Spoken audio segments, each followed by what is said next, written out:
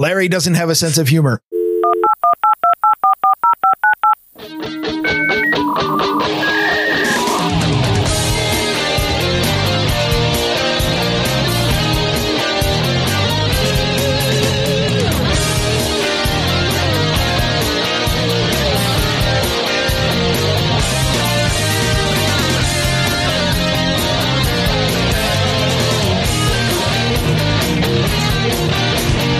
Grumpy old bitch!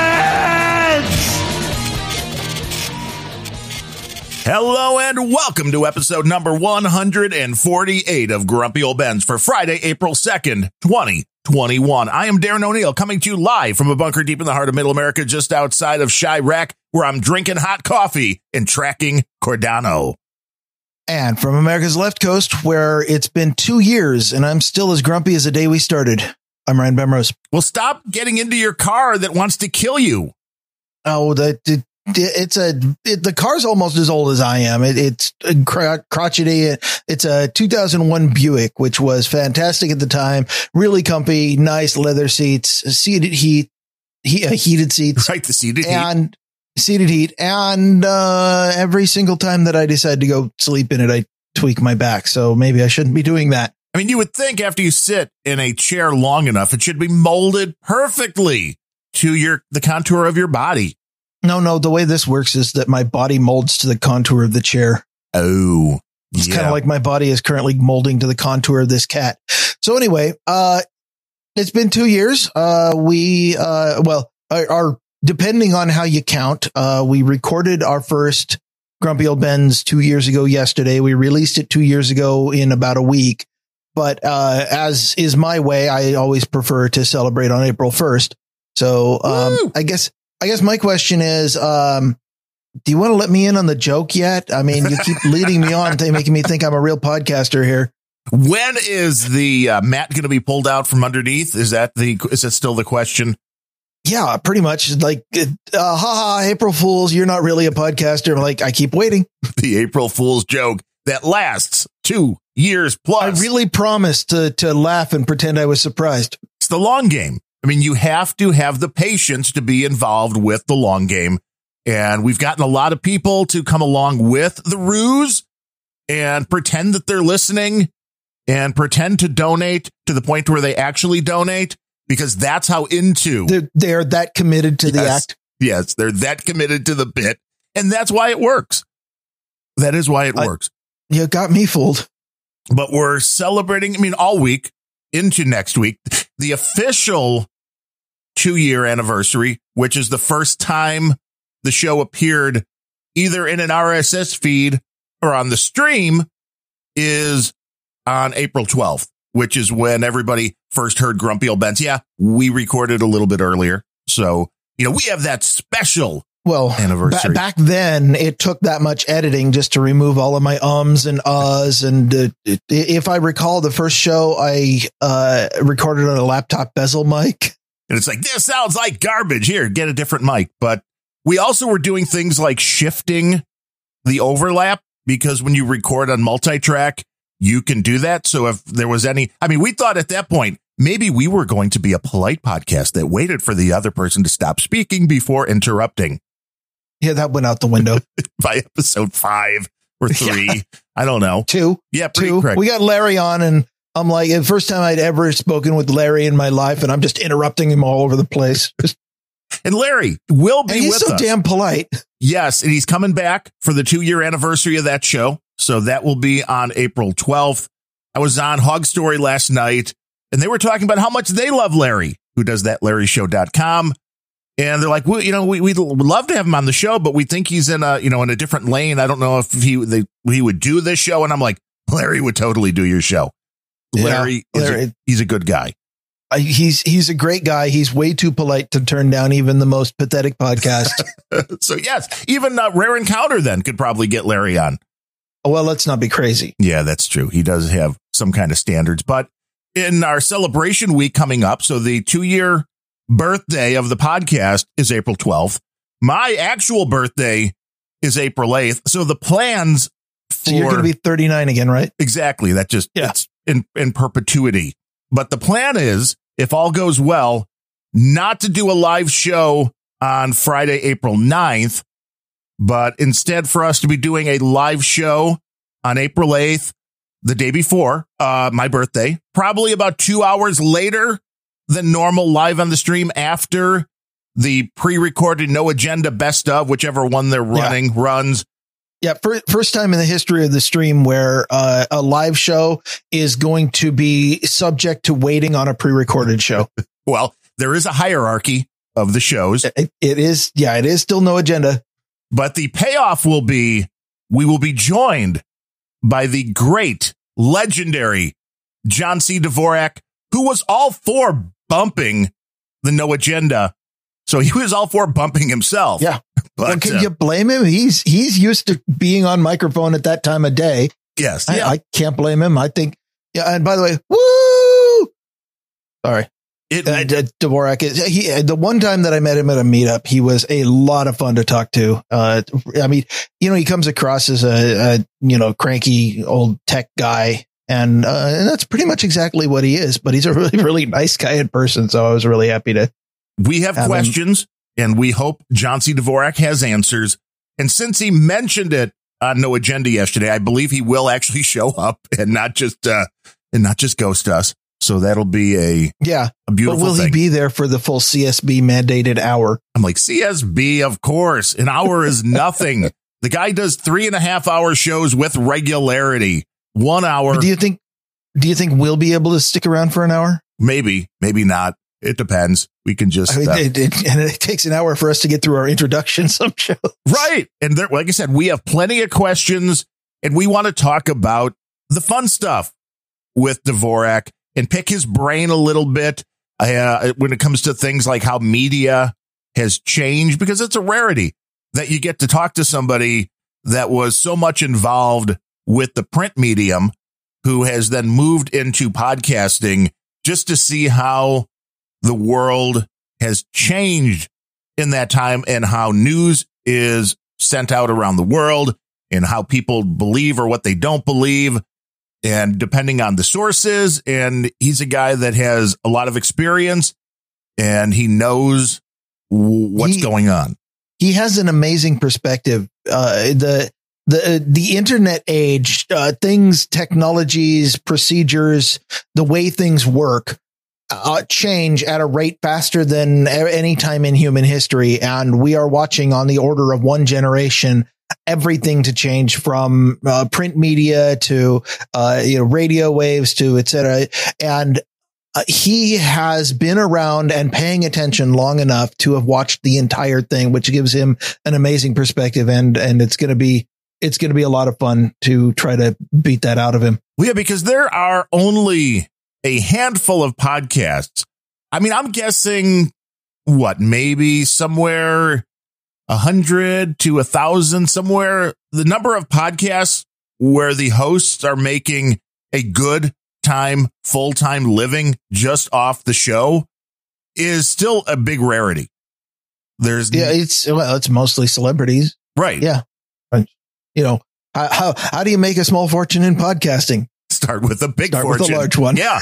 And like Surly Mofo points out in the troll room, which is where you want to be when we do these shows live, noagendastream.com, Mondays and Fridays normally at noon Eastern time, says this, then we'll be connected to Leo. So what will this help? If we have John C. Dvorak on, on second thought, maybe we shouldn't have him.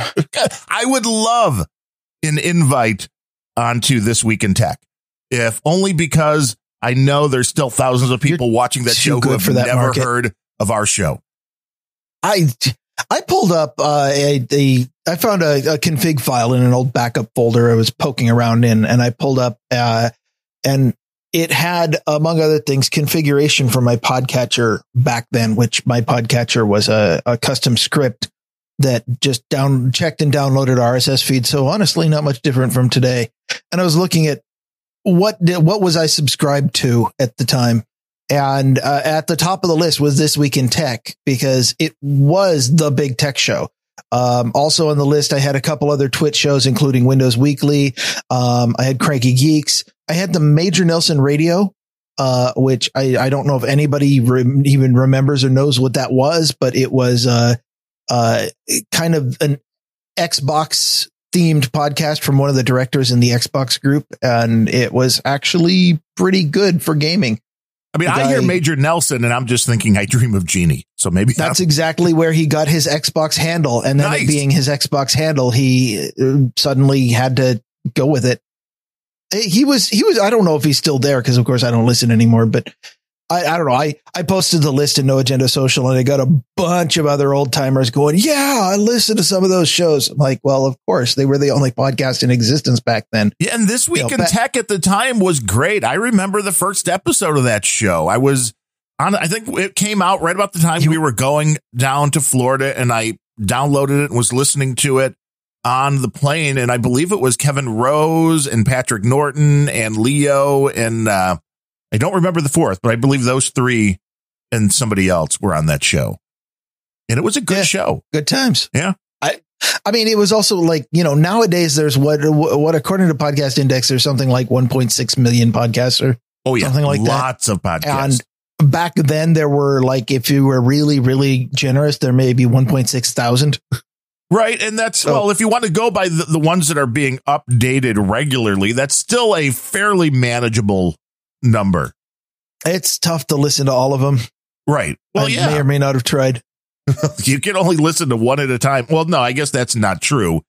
You could listen to more. I just don't know. I can listen to as many as I want. I just won't be able to make any sense of it. Which was some of these shows published in the last 3 days, 78,000. In the last 10 days, 195,000. So shows that are about weekly, about close to 200,000.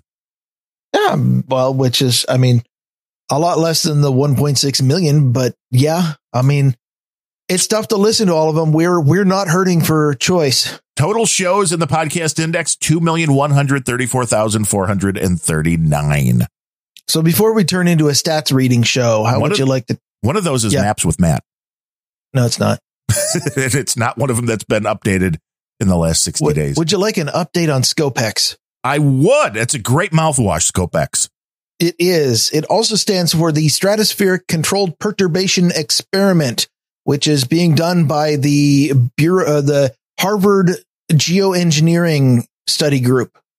If you go to their page, they have listed, in fact, dead center amongst a list of 18 private contributors on their page is the only one I recognized was Bill Gates, which is, of course, how every single story talks about it. Because what these people are studying is, let's put a bunch of chalk dust into the upper atmosphere in order to block the sun's rays in order to stop climate change. Well, no, you can say climate change, but if you're putting something to block the sun's rays, it is to cool the planet, because they're still on this concept that this is global warming, and it's not. That's also a point of contention, by the way. The solar radiation that comes in is mostly ultraviolet, and the infrared, the part that translates directly to heat. I mean, there's a lot of it because it's the sun, but it's not the bulk of it. The bulk of it is higher frequency stuff like ultraviolet, which infrared and to a lesser extent visible light are blocked by this chalk dust, but UV is at a wavelength that it really doesn't even notice. So there is a counter argument that says that the high energy, are you familiar with the concept of black body radiation? This is a little bit of physics. I don't think so. What is it? Where the frequency of light emitted by a hot object is directly proportional to its temperature.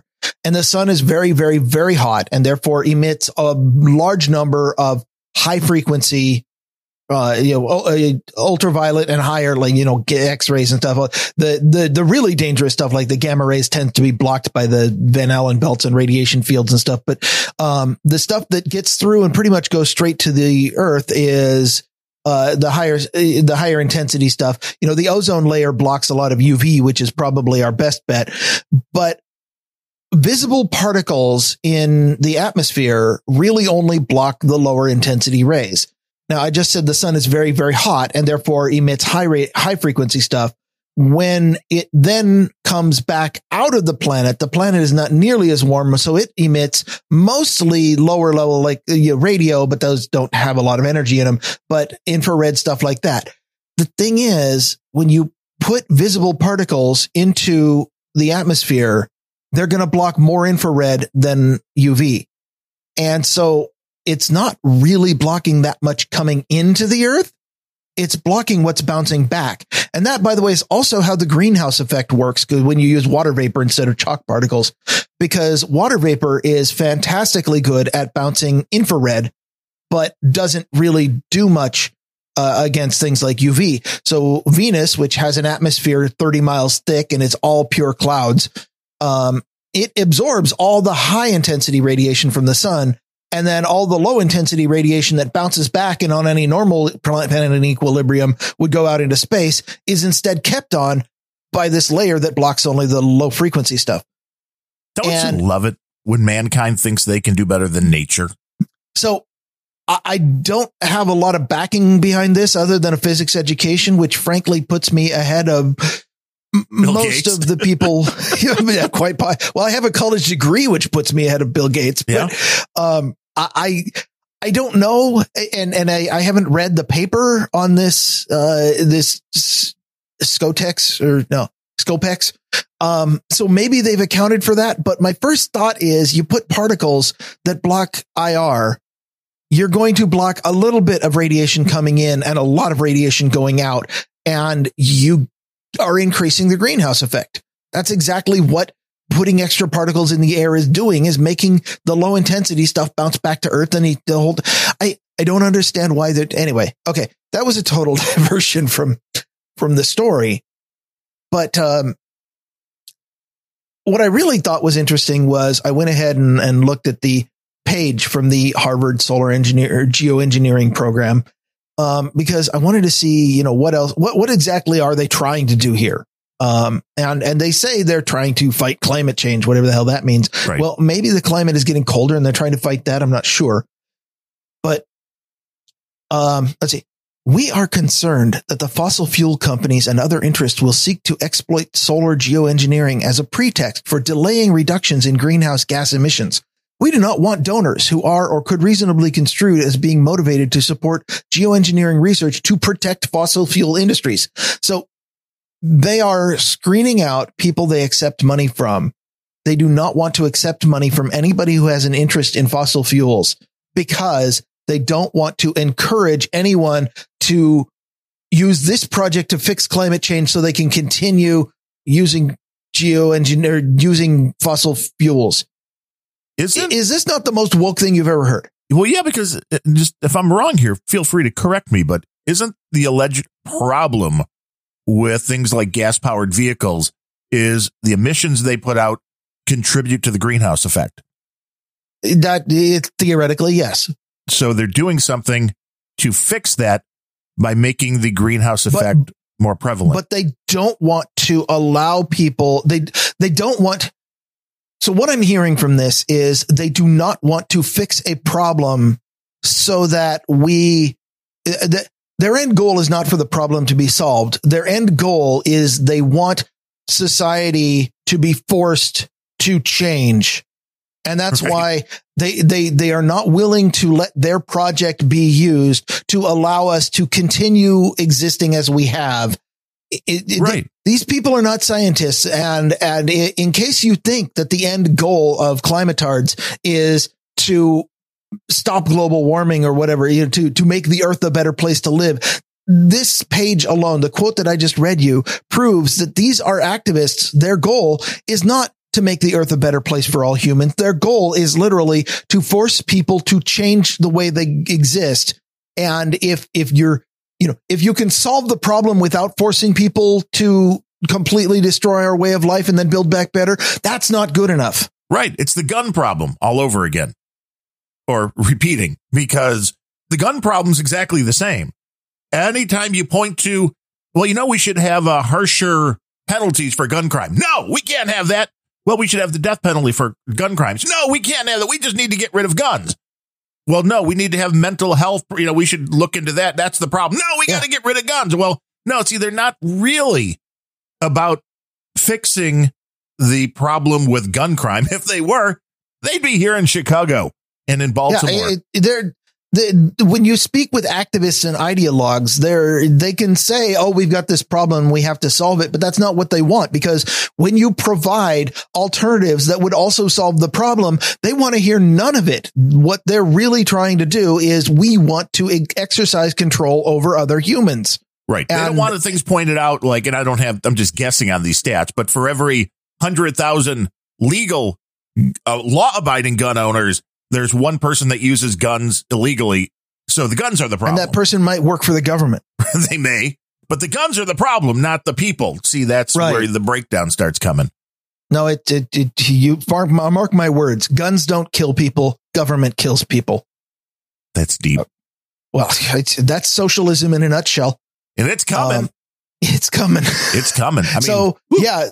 The Scopex project actually has they describe on their donation page, and I read about this. They have a rating scale for each donor's quote commitment to climate and their quote ties to fossil fuels. And they rate each one on a scale of 1 to 5, multiply the two numbers together. And if it's above a certain threshold, then they will not take that person's money. We have no such threshold here on Grumpy Old Ben's. Just want to put that out there. So why is this news? We were talking about, we brought this up a couple times on Grumpy Old Ben's before, like, Bill Gates is literally a Bond villain for trying this, because this is of the audacity level of Christopher Walken trying to flood the San Andreas Fault in order to sink Silicon Valley, which would have worked if it hadn't been in fiction. But, and also James Bond stopped it, that bastard. But, what they were trying to do coming up this summer was they wanted to start a relatively small experiment to inject only a few metric tons of chalk dust into the upper atmosphere above northern Sweden, where it's easier. The sun's rays go through more atmosphere and they're dimmer, which makes it easier to measure. And they wanted to find out what would be the effect on the visible sunlight and the sunlight reaching the earth of putting this through? Because at least they're doing science. This qualifies as an experiment. Let's go try something and see what happens. I don't think that they necessarily did the lead up work and thought through the entire thing, but they're activists. What can you expect? What made it news is the Swedish Space Corporation, which is actually, it says corporation, but it's their official government space agency, has called off the experiment. They said, actually, this might not be the best idea right now, and so we're not going to go forward with it. So go Sweden. And Harvard has already announced backup plans to move it to somewhere in the Midwest or northern Canada. Oh, yay. So this could still be coming. It just seems like a really, really bad idea. But you're right, Bill Gates. You can't write Bill Gates as a Bond villain and have people believe it when you look at his record for eugenics and the stuff he's been doing with the vaccines long before COVID, talking about, needing to control the population. You have to worry when you put people like that in charge of things like, we're going to put a bunch of stuff in the upper atmosphere because that's eventually going to come down into the air you breathe. It's not a good idea.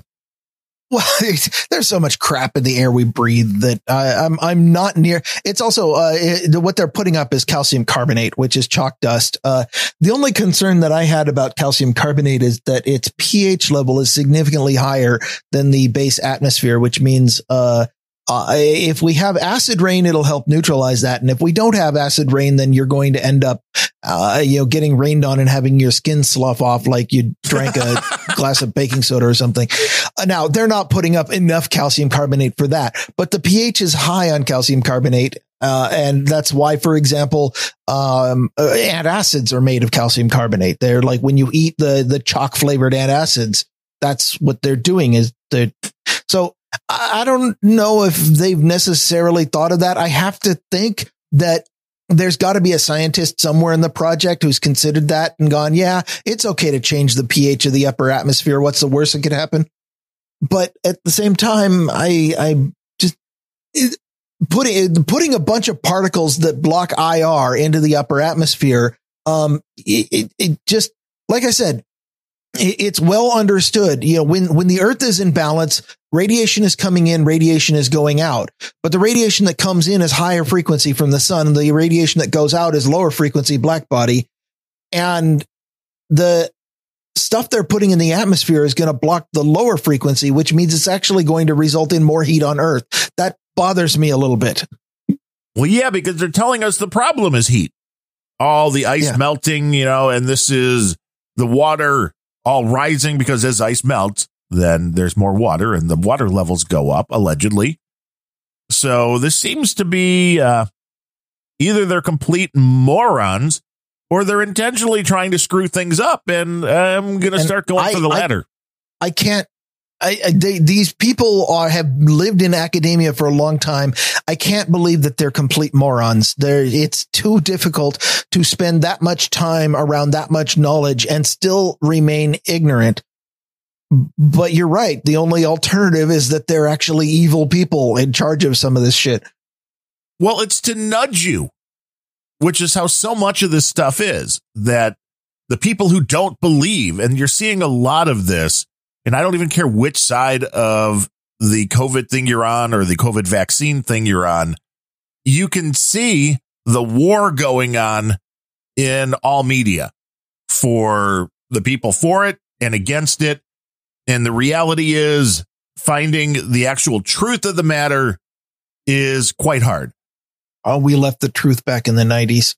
It seems that way because the media is refusing to ask any of the hard questions, which is the only reason Joe Biden is still standing, it would appear. Now, they blew all their hard questions on Trump. Well, that was not even journalism. That's not even true. They weren't asking hard questions. They were just calling him names. Yes. And reporting things that aren't true or going with a lot of these stories, which continue to have a source familiar with the matter. I just want to say, by the way, if I was speculating based on a rudimentary college level physics education. I've not dedicated my life to physics, and therefore I don't have any real credentials that the people who live their lives in an appeal to authority fallacy would really. So don't take my word for it per se. If there is anybody out there who wants to educate us and explain why putting all these dust particles into the other atmosphere is not going to cause more climate change and more greenhouse effect, please let us know. Ryan at grumpyoldbens.com, or just hit us up on No Agenda Social, because if somebody out there has studied a lot more atmospheric physics than I have, I'd like to learn more about this. I'd like to believe that people at Harvard climate science geoengineering program is not being run by a bunch of Bond minions, but it's hard. But it's meant to cause climate change. And to me, that is where that's what it seems like. I'm just saying, if there have been lots of accusations in the past where we don't get something or we're wrong about something. And I maintain that I'm right about everything I say. Not everybody believes it. And if you don't believe it, I'd like to hear your argument. But the concept here, they're being quite out front that they want this to change the climate. They're just playing this as it's a fix to what mankind has done.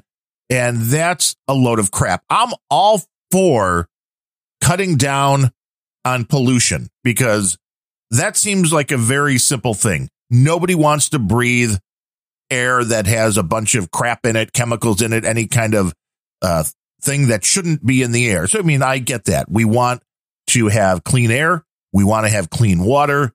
Now, stopping people from polluting is a completely different game from, well, we can change the atmosphere ourselves by putting more crap into it that normally isn't there. And that is where I start having a real issue. Come to think of it, putting a bunch of particles into the atmosphere. Isn't that what coal plants do? And isn't that theoretically bad? Yes. What am I missing here? Well, that's what I said. Even driving your gas powered vehicle. Well, the problem with that is it's the emissions are getting into the atmosphere and causing more of a greenhouse effect. You're causing pollution, and that's causing climate change. So the fix is that we're going to add more pollution to the atmosphere. Yes. Like, what? That's why it doesn't. I mean, that's the total disconnect. And if we're, like you said, if we're wrong, feel free to reach out and tell us why. But that doesn't make sense to me. And I'm all for keeping companies from polluting the atmosphere where possible. But I'm also a realist that understands, unlike the Democrat folk who want to be a part of things like the Paris Climate Accord, that the nice folks in India and China and places like that, they're not complying. Yeah, well, of course they're complying, because the outline in Paris was that only fully industrialized countries have any sanctions on them.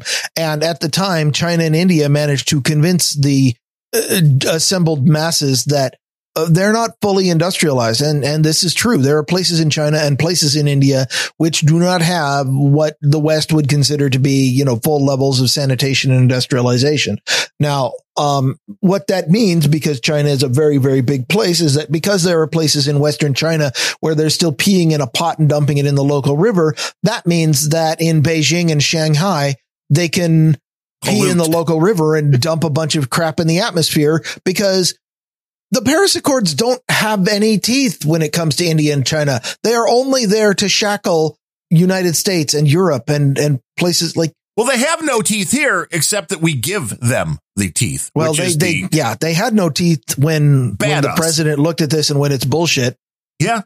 Trump was absolutely right about that. I can't say he was right about everything, but he was absolutely correct that being a part of that is insanity for the United States. This is really just another way to virtue signal and bow down to the rest of the world, who is just taking advantage of the United States. But that is the plan. And besides, Biden is already issuing executive orders left and right to curb our freedoms and generally destroy the economy in the name of whatever wokest climate change rhetoric he has.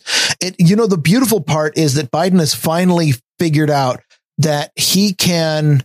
Well, I don't think it's Biden. I don't think Biden knows how to tie his shoelaces at this point. But whatever DNC puppets are behind Biden have figured out that they don't even need Congress anymore. They can just use executive orders left and right, and by royal decree, the world will change to their agenda. Well, he's a very busy guy. Yeah, he's spending his entire day counting the dots in the ceiling and occasionally signing things they put in front of him.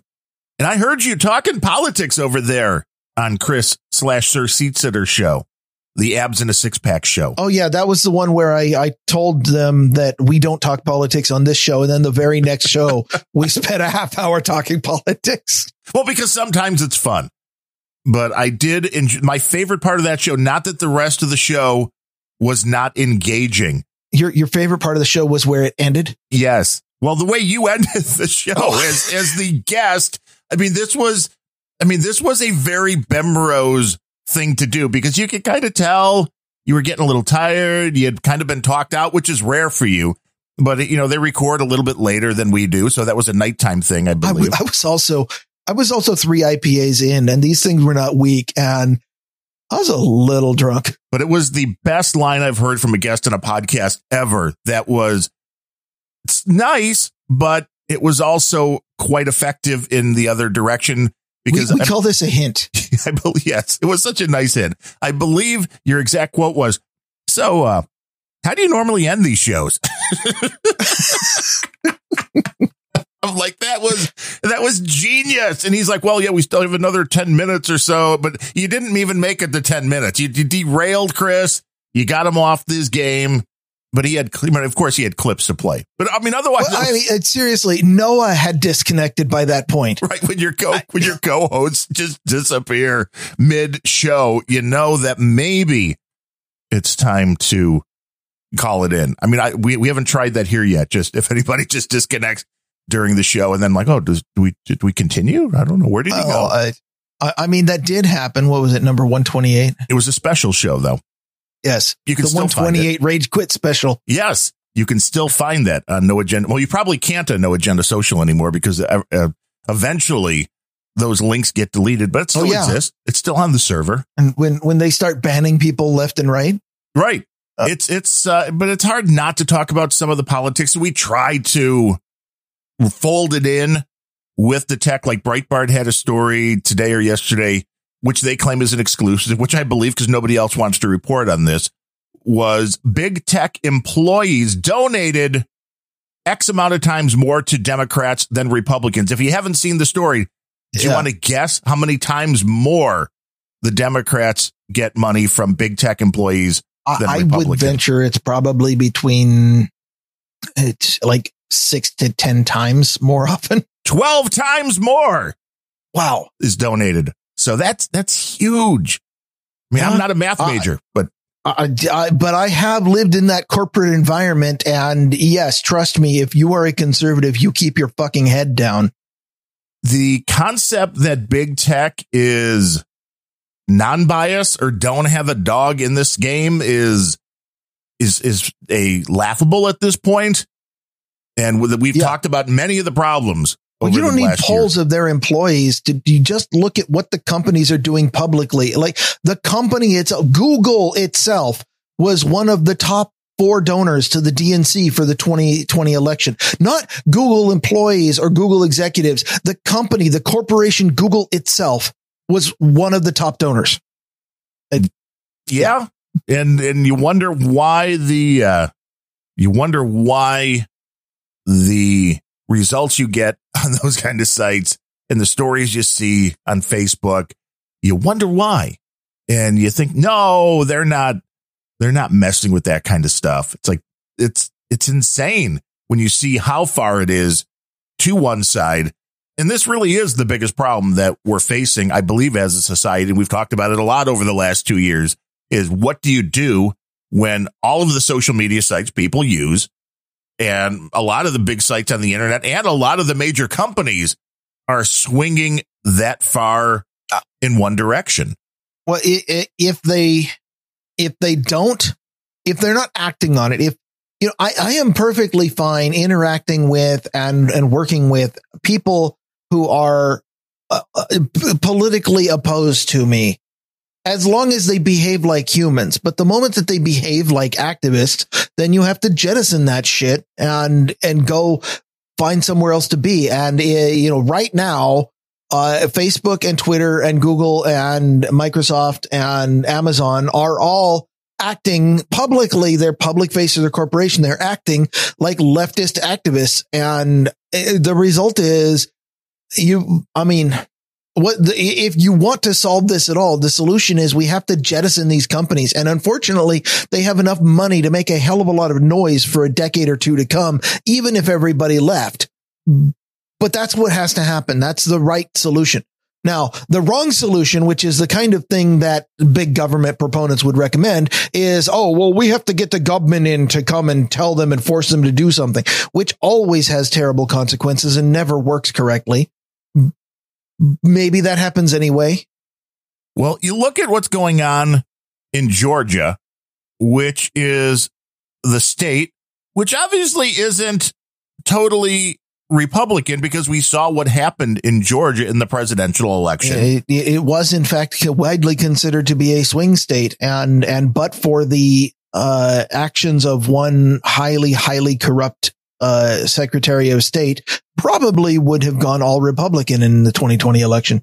Which is why there's a lot of the politicians in Georgia who have passed a new law, which is trying to keep this kind of shenanigans, shall we say, from coming back to Georgia in future elections. And Biden keeps lying about it, which Biden lies. Well, I understand all politicians There's gambling going on here.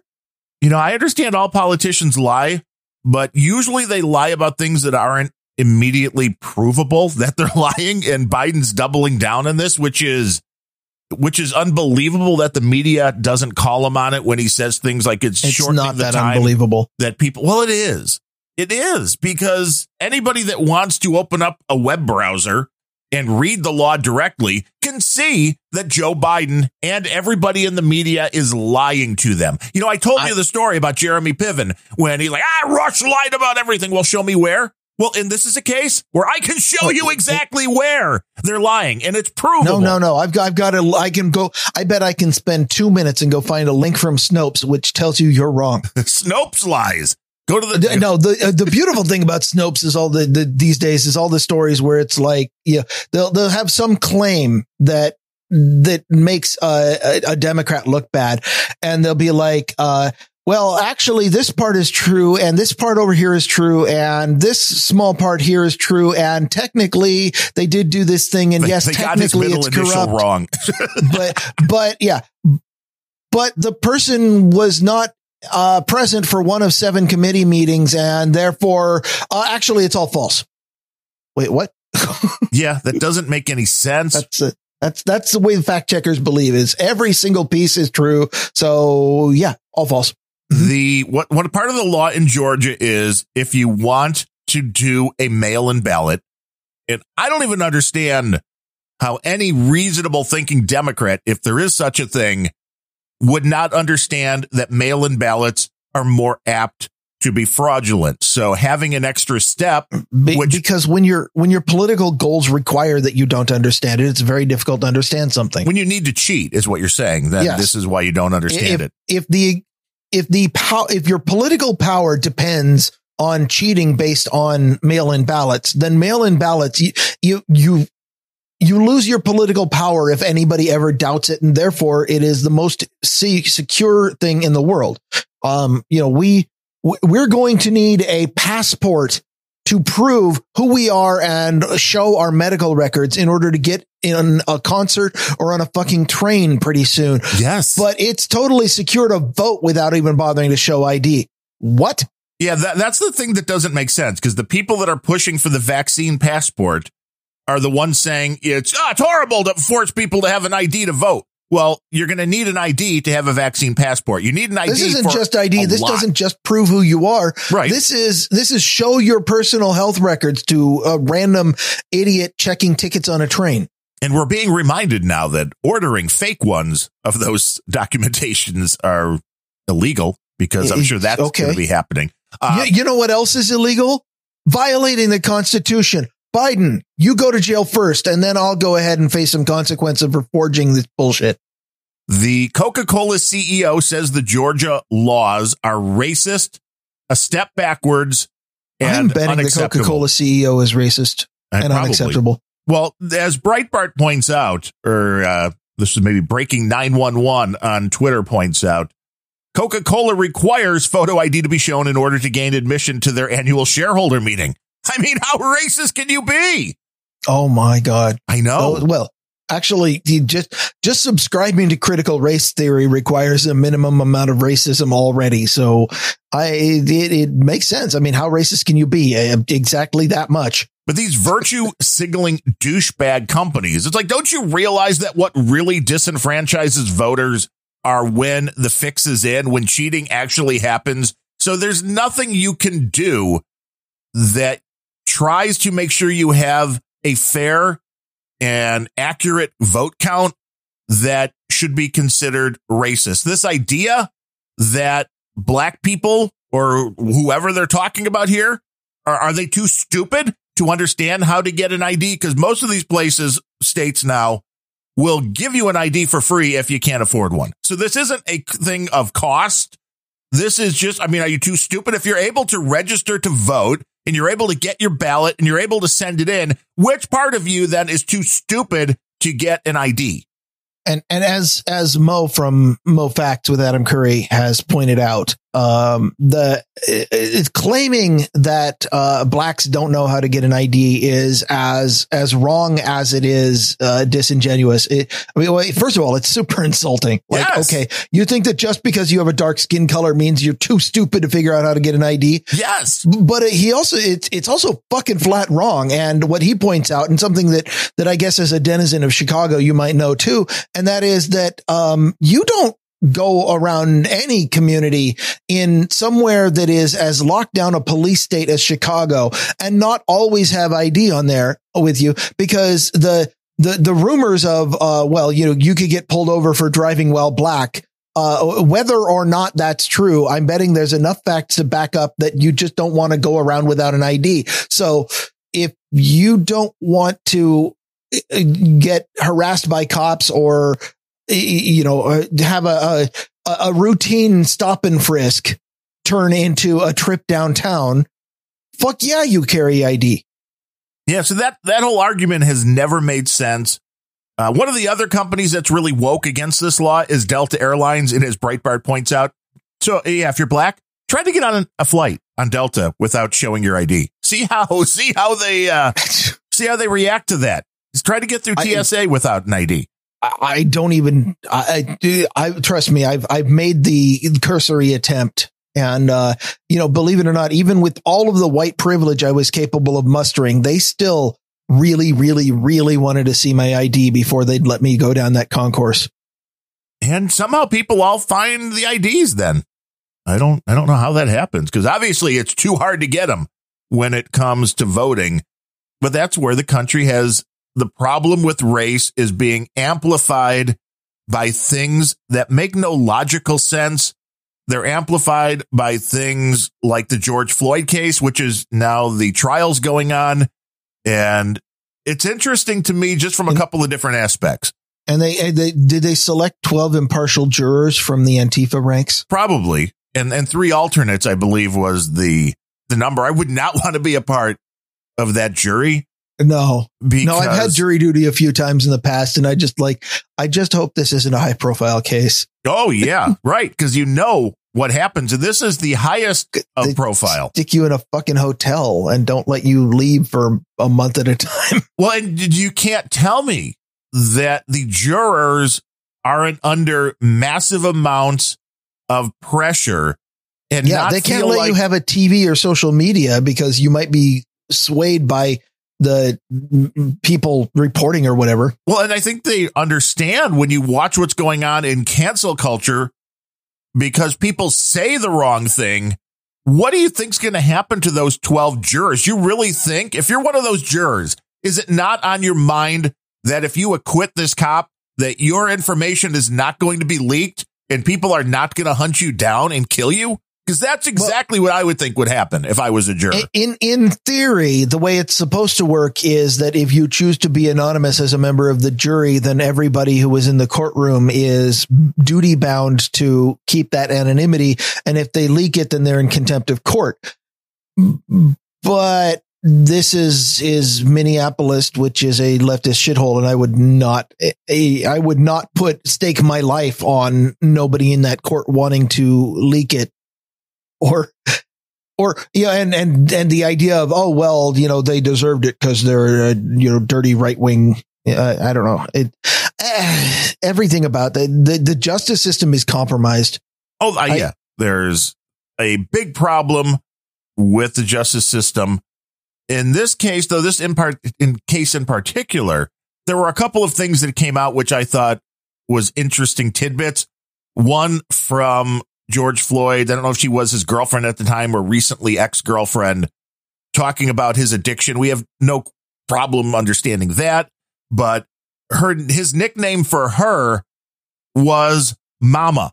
So all of this, that he was crying out for his mother. Hello, Oedipus. Yeah. But this changes the story a little bit when you realize that makes it a lot creepier. Yeah, well, it does. But it changes that story a little bit that, he wasn't calling out for his mother. It appears that he was calling out for the woman he was currently dating, which, okay. What you're saying is that while the cop was kneeling on his neck, he was trying to make a booty call. Maybe. I don't know. The fact that people say, and I haven't looked at the video again recently, but that he was actually moving his head a little bit from side to side, which would show that there wasn't a lot of pressure on the neck. We know that the autopsy didn't show that he died due to strangulation.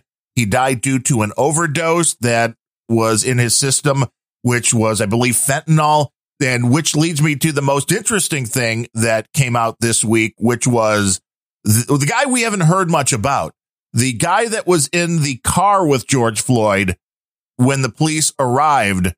I did not know there was another person in this car. Exactly. Okay. Thank you. Because I remember hearing that he was with somebody, but none of it was covered after that. The guy was allegedly George Floyd's drug dealer, and the guy is pleading the fifth and will not cooperate. So I'm thinking good for him. There's a lot of information to be gleaned from in the car with the drug dealer, overdosed. I think that's probably true. And this would appear to be an overdose. The other thing people don't see that just watch the social media videos that have come out on this don't see the fact that they originally took George Floyd out of his car and put him in the back of a police SUV where he was sitting by himself with the door still open, I believe, where he started yelling he couldn't breathe. So this wasn't that he just started saying that when he was down on the ground. He was already saying, I can't breathe, just sitting him in a vehicle by himself. So because tightness of chest can be explained by a number of things. One of them is somebody kneeling on your windpipe, but another one might be that you fucking overdosed on PCP. Yes. And I can see that once the guy became non-responsive, this is where the cops are at fault. I don't know if this raises to third degree or whatever, but once he became non-responsive and lifeless, the help should have been there immediately, not waiting on this to happen. But everything else, as far as placing this on one guy as an external force, it's way too hard to do if you're being honest. When it comes to murder in this country, it's supposed to be you need a preponderance of the evidence. And I don't think we have that. I think with murder, the standard is reasonable doubt. Yes. And if there was also enough drugs in the man's system to kill him, and the person doing the autopsy said he didn't die of strangulation, I say that's reasonable doubt. I'm not saying the cop wasn't complicit at some of this, but the question I have is anybody on the jury or anybody in the courtroom going to be reasonable? Probably not, because again, this is where I started the question here. If you're on that jury, you know where you live. You know what's happened to other people that get outed. That would be my fear, that if you're on that jury, I think you're convicting the cop no matter what to save your own ass, because you live in a BLM city with the police force that has been defunded because they're so woke. And who's going to protect your ass if you decide in your heart of hearts that this cop wasn't guilty?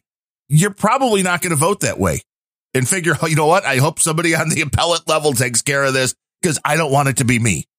So I'm definitely not up, and I've tried to avoid paying close attention to all the details and minutiae of the case.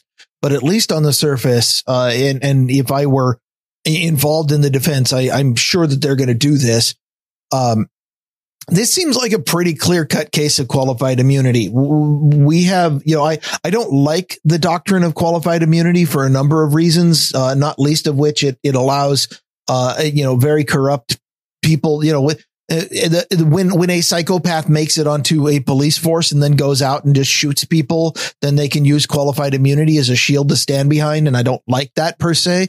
But the doctrine is out there, and this feels like a really clear-cut case of the cop was doing their job and trying to subdue them, and therefore, as a police officer in the line of duty, this feels like straight up they should get qualified immunity. And I wonder if, because the case is so political, if they go the other way anyway, what's that going to do to the doctrine of qualified immunity? And are people going to take this and go, well, in this case, we don't protect police officers from the consequences of doing their duty. And pretty soon you're going to have, that trying to impact the doctrine like that, will have lots of far reaching conclusions. On the one hand, you can say, let's abolish qualified immunity, and suddenly everybody who is a total, psychopath who gets into the police force because they get to hurt people, they might be ferreted out and we might get rid of them. And that's good. But at the same time, if you damage qualified immunity, then there's going to be a whole lot of police officers out there who are like, well, I probably could have subdued this guy, but I don't want to get sued and fired in my job because of some political. So I'll just let him go back into the community. And I think that's probably not the best outcome. No, well, you echoed the sentiment of the great Bill O'Reilly. And I always like to mention him because some people hate when I do. But he talked about that this week. New York City is trying to do away with that. And he said what you'll have is either a bunch of cops who don't want to do their job then and won't do their job for fear of being sued, or you'll have a bunch of cops who just decide to leave and go to different states to be cops because, New York City especially, that's not the place you want to just hand over to the criminal element, because there's a lot in New York like there is in Chicago. As much as I want to take it as an insult that to be compared to Bill O'Reilly like that, he's right. Yes. That is it. With anybody we should take a look at the content of their character, the things that they say and do, and go from there. Not everybody's perfect. People make mistakes. We've covered that quite a bit here on Grumpy Old Bens. But the reality here is that the police force needs a certain amount to do their job. And once you remove that, and you're seeing a lot of stories lately of places that had the knee-jerk reaction, and maybe it was a little easier during the height of COVID because people weren't going out and committing as many crimes. And it's like, hey, we can get rid of the police. We can defund the police. This money will be better used somewhere else. And they do that. And now a year later, crime is running rampant. And they're like, oh, maybe we need to get more police. We can use this money better somewhere else, like trying to rebuild everything that's destroyed by the rampant crime. Yes. Yeah. In fact, we can build it back better. Oh, Joe. That is what they want. This is the concept. And the thing a lot of people, I think, are still oblivious to is that a part of what the Democrats, when they say build back better, what that means is we want to destroy the capitalist system because that's just not working for the poor folks. And we need to do something different. And that something different is take all of your money and give it to somebody else. And that I'm not sure that would be different anymore. Yeah. That's turning into, crony capitalism is only a few steps away from it is the public image alone is what separates the crony capitalism we have now from a full blown type of socialism where we just say we're taking all of the middle and lower classes money and we're handing it to the politically connected. Well, not just the politically connected. Well, now what they're doing is if you have money, you're politically connected. I guess if you have any shekels whatsoever, they're coming after you and they want to pay off all of these different subsets. And there's a lot of people that want this universal basic income. Would have never believed. And I know we're old. I would have never believed this was going to be as close to what we're getting now. Did you not just recently get your checks? Mine arrived 2 days ago. This not check. I got another one of those stupid cards. Go back and listen to the episode of the previous one for all of the hoops I had to jump through. If you would just give them your banking information, they would be happy to deposit that directly for you. I have no doubt they would be happy. And then they would record it in a database, which the next time that they have a breach, some hacker gets my banking information and just starts siphoning my money out. And then, somebody writes a story about it and we'll probably complain about it on Grumpy Old Bens. And then the bank will sit there and go, well, we're really sorry that you lost all your money. But here's the difference. And here's what we're seeing, which is we went from, there's a pandemic, so everybody's getting X amount of money. That everybody, as dumb as it is, because they don't realize where the money's coming from. The average citizen went, yay, free money. And this has now moved on after a couple of these payments. The criteria started changing, which is, if you make this amount or more, you're not going to get it. So now all of a sudden we're weeding out who's going to get the money and who's not. And that's a totally different thing than everybody gets a cookie. Only certain people getting a cookie. Now you're starting to get a little bit of a problem, and you're seeing you racist. This. That's equity. Exactly. And you're seeing this now in Chicago. You're seeing this in Oakland, and you're seeing this in San Francisco, where they want to pay artists. You know, if you're an artist, we'll just give you $1,000 a month. Don't you want everybody to have a living wage? Don't you want starving artists to have enough to eat and pay rent and just barely get by? You're telling me that you want people who already have one car to be able to buy another one when there are people starving on the streets? You shouldn't have any cars. Don't you know? Those are bad for the environment. That's true. They put chemicals into the air, which causes global warming or climate change or whatever. Right. This is all a big screw job. There's no question. And the only people allowed to do that should be Harvard and Bill Gates. Right. Bill knows. He has a high school education. He knows what he's talking about. So, we mentioned this was going to happen, but I don't think we really got into it. The one piece of Bitcoin news I have today is Coinbase has a date for their IPO. And I just wanted to throw some numbers out because I found them disgusting and I'd like you to scoff at them as well. In 2020, according to the S1 filing that they made in 2020, Coinbase had 1.2 billion in revenue. And they made $322 million in profit. Those horrible people. Yeah. Apparently Bitcoin is good these days.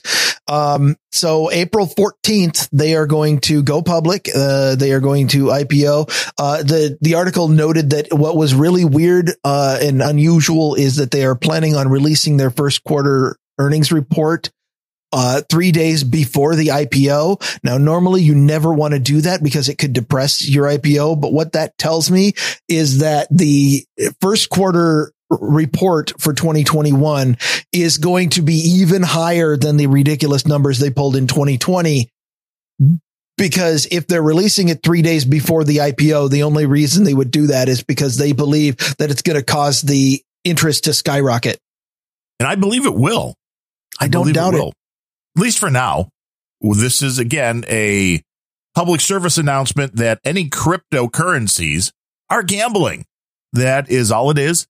You can pretend to yourself that you're investing in something that makes perfect sense. And it really does not.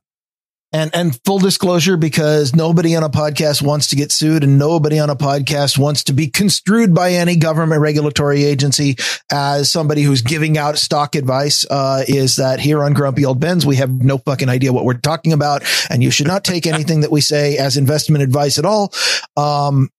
And we may or may not have Coinbase accounts, which means theoretically that we're invested in that and probably should disclose that too. But you already know that if you visited grumpyoldbens.com, because we have a Bitcoin wallet and have admitted on this show that Coinbase is where we keep it. Exactly. And the interesting thing with Coinbase is that I finally took my YubiKey 5 out and decided to set it up. And I set it up on my Google account. That was the first thing I did just to test it out, like put it on the Gmail account. And the setup was nice and easy. For those who don't know, the YubiKey 5 is a little USB device that has a little button on it. I don't think it's a fingerprint sensor. It's just a little button that can sense if your finger is there, which does a crypto magic. So when you try to log into an account, if it's a device you're trying to log in with that hasn't been in the system before, it will try to verify your identity rather than doing stupid things, as we've talked about in the last show or two, where you get a text message to verify your account. We've learned that method, which not is good. Insecure, to say the least. Very insecure. These are way more secure, these little USB keys. So you plug it into your USB port on your system. They also have the better ones. They have a near field communication ability, which means you can use it with your cell phone, and it will verify that when you try to log on, that it's actually you. And this is technology that is nearly impossible, if not totally impossible, to break without the key itself. It's, or, quantum computer, of course. Yes, it's way more only secure. The NSA has those. Now, there's not much different from what these keys can do to what authenticator apps can do, although I haven't gone down that rabbit hole yet, because there is a Google Authenticator app, and I tested that for a second, which does the same kind of thing as the YubiKey. Not just Google, anybody can implement the algorithm. It lets you do the same kind of authentication. So it allegedly, if you need your phone then in order to log into whatever you're trying to log into, where Coinbase comes into this is I went to Coinbase because I'm like, well, this would be a good place to use the YubiKey for two-factor authentication. Bank accounts, you would think, would be right up there on the list of where you'd want to use one of these. Seems like the kind of place you would want some kind of security. Yes. So I go to set up the YubiKey on the Coinbase account, and the first thing that pops up is, well, you can use the YubiKey, but then you can't use the Coinbase app on Android because it's not acceptable yet. It's not rolled in. It won't work with the keys. And I'm like, well, could that be, do you think that's because something's not implemented, or do you think because they haven't been able to make it secure yet? It may be either one of those. The only thing worse than not having a security step is having something that claims to be a security step, but isn't secure. What I thought was odd was they said, if you're using Android, I think Apple the same way. If you're using a mobile device, you cannot use their app once you set up the YubiKey, but you could still access all the same information by using a web browser on the phone. And it's like, what are you screwing with here? Whoa. Okay. Never mind my argument about. Yeah. I'm like, why? I mean, if just get your coders to do whatever has to be done, or just make it a shortcut to a browser. That's fine as well. Just give me the information that I want. This feels like, the default state for any feature in any piece of software, the default state where it starts out is unimplemented. And the feature might be just in the default state. That's the most charitable interpretation here. I thought it was weird. So I like the idea of the YubiKey. I have gone down the rabbit hole of Reddit, which is, I know, one of your favorite places. I'm so sorry. I know, but it was the only place that seemed to have a decent. I hope you used antiseptic afterward. I did. I mean, I got myself in a head to toe in a hazmat suit with gloves and a face shield, and I had some Lysol ready just in case if I needed to spray down the keyboard or the monitor after going onto Reddit. Total aside, I loved Adam's offhand comment the other day on No Agenda where he's like, I can't even, it's probably a Reddit link. I can't even click on those. I've got them blocked at the DNS. Like, yes. Not a bad idea. Hell, I don't have Reddit blocked, but I do have Twitter blocked that way. And so I'm going to go ahead and take credit for the idea, even though I know Adam probably doesn't listen to the show. But somebody's got to tell him. He's like, hey, did you know Sir Bemrose does this? Well, that way they can clip us and play us a No Agenda, and they can hear our lovely voices on that show, because people don't hear us enough on the No Agenda stream. I think that's true. You do? If I could get away with it, then the stream playlist would just be Grumpy Old Ben's on a loop. Oh, that would be good. Let's just do that. Grumpy Old Ben's nonstop. There might be a whining noise from some of the other podcasters, though. Yeah, just that wouldn't make any sense. But the concept's good. The Coinbase thing kind of scared me, but Reddit had the only people talking about the question that I had, which is only something that people that are totally paranoid would come up with, which is, okay, I have multiple Google accounts. Maybe you have a Google account that's attached to something that you don't want to have any connection whatsoever to your normal Google identity or any other identity. But in this case, so say you have normal Google account, and then say you're running a black site business out of another Google account that you always log in, with VPNs and do all the good stuff. And make sure that you keep the naivete required to believe that Google isn't using some kind of fingerprinting to of course they connect are. It to. Of course they, or they're just using enough of the little 1x1 pixels that can put your IP. That's the other thing. If you're ever really trying to hide your identity on something like that, never accidentally sign in with both email addresses on the same IP address. I mean, it's not good enough to just sign out. You need to make sure that all of your browser is cleared. Even then, browser fingerprinting. Yeah, use a different browser. Ideally, use a different computer. And for maximum security, also be a different person. Yeah, that would help. because then you don't want to be fingerprinted the same at all. But Reddit was the only place I saw a decent thread that had people that seemed like they kind of knew what they were talking about, which on the internet, no matter where it is, that's questionable. But the question was, can you use the same YubiKey on two different accounts at some place like Gmail or anywhere, two different accounts with the same site, with the same company that allows you to use a YubiKey without them knowing those two are the same key. And what I came to the conclusion was you certainly can do it. And it was 99.999% chance that they could never tie that together. The only place they could tie that together is if they were intentionally trying to do so. So if law enforcement thought Bemrose 1 was connected to Bemrose 2, the different accounts, well, the next time you tried to log in with Bemrose 1, they would send you the authentication from Bemrose 2. And if the key responded correctly, they know those were both on the same key. But that's the only way, is for the company you're using the YubiKey with to try to send you a different account information to see if your key will ping back, because your key doesn't know what account you're logging in with. It's just looking for a match, which means it's safe. But if somebody had an idea that it was you and set it up, they could check and find out it was the same key. I'm pleased to know that scenario has been thought of, and I'm definitely pleased that it's not handing, the same credentials to every site. That I'm glad about that. But it sounds like what you're saying is that the only time that an identity attack like this could succeed is when it's most important that it not succeed. Yes. Okay.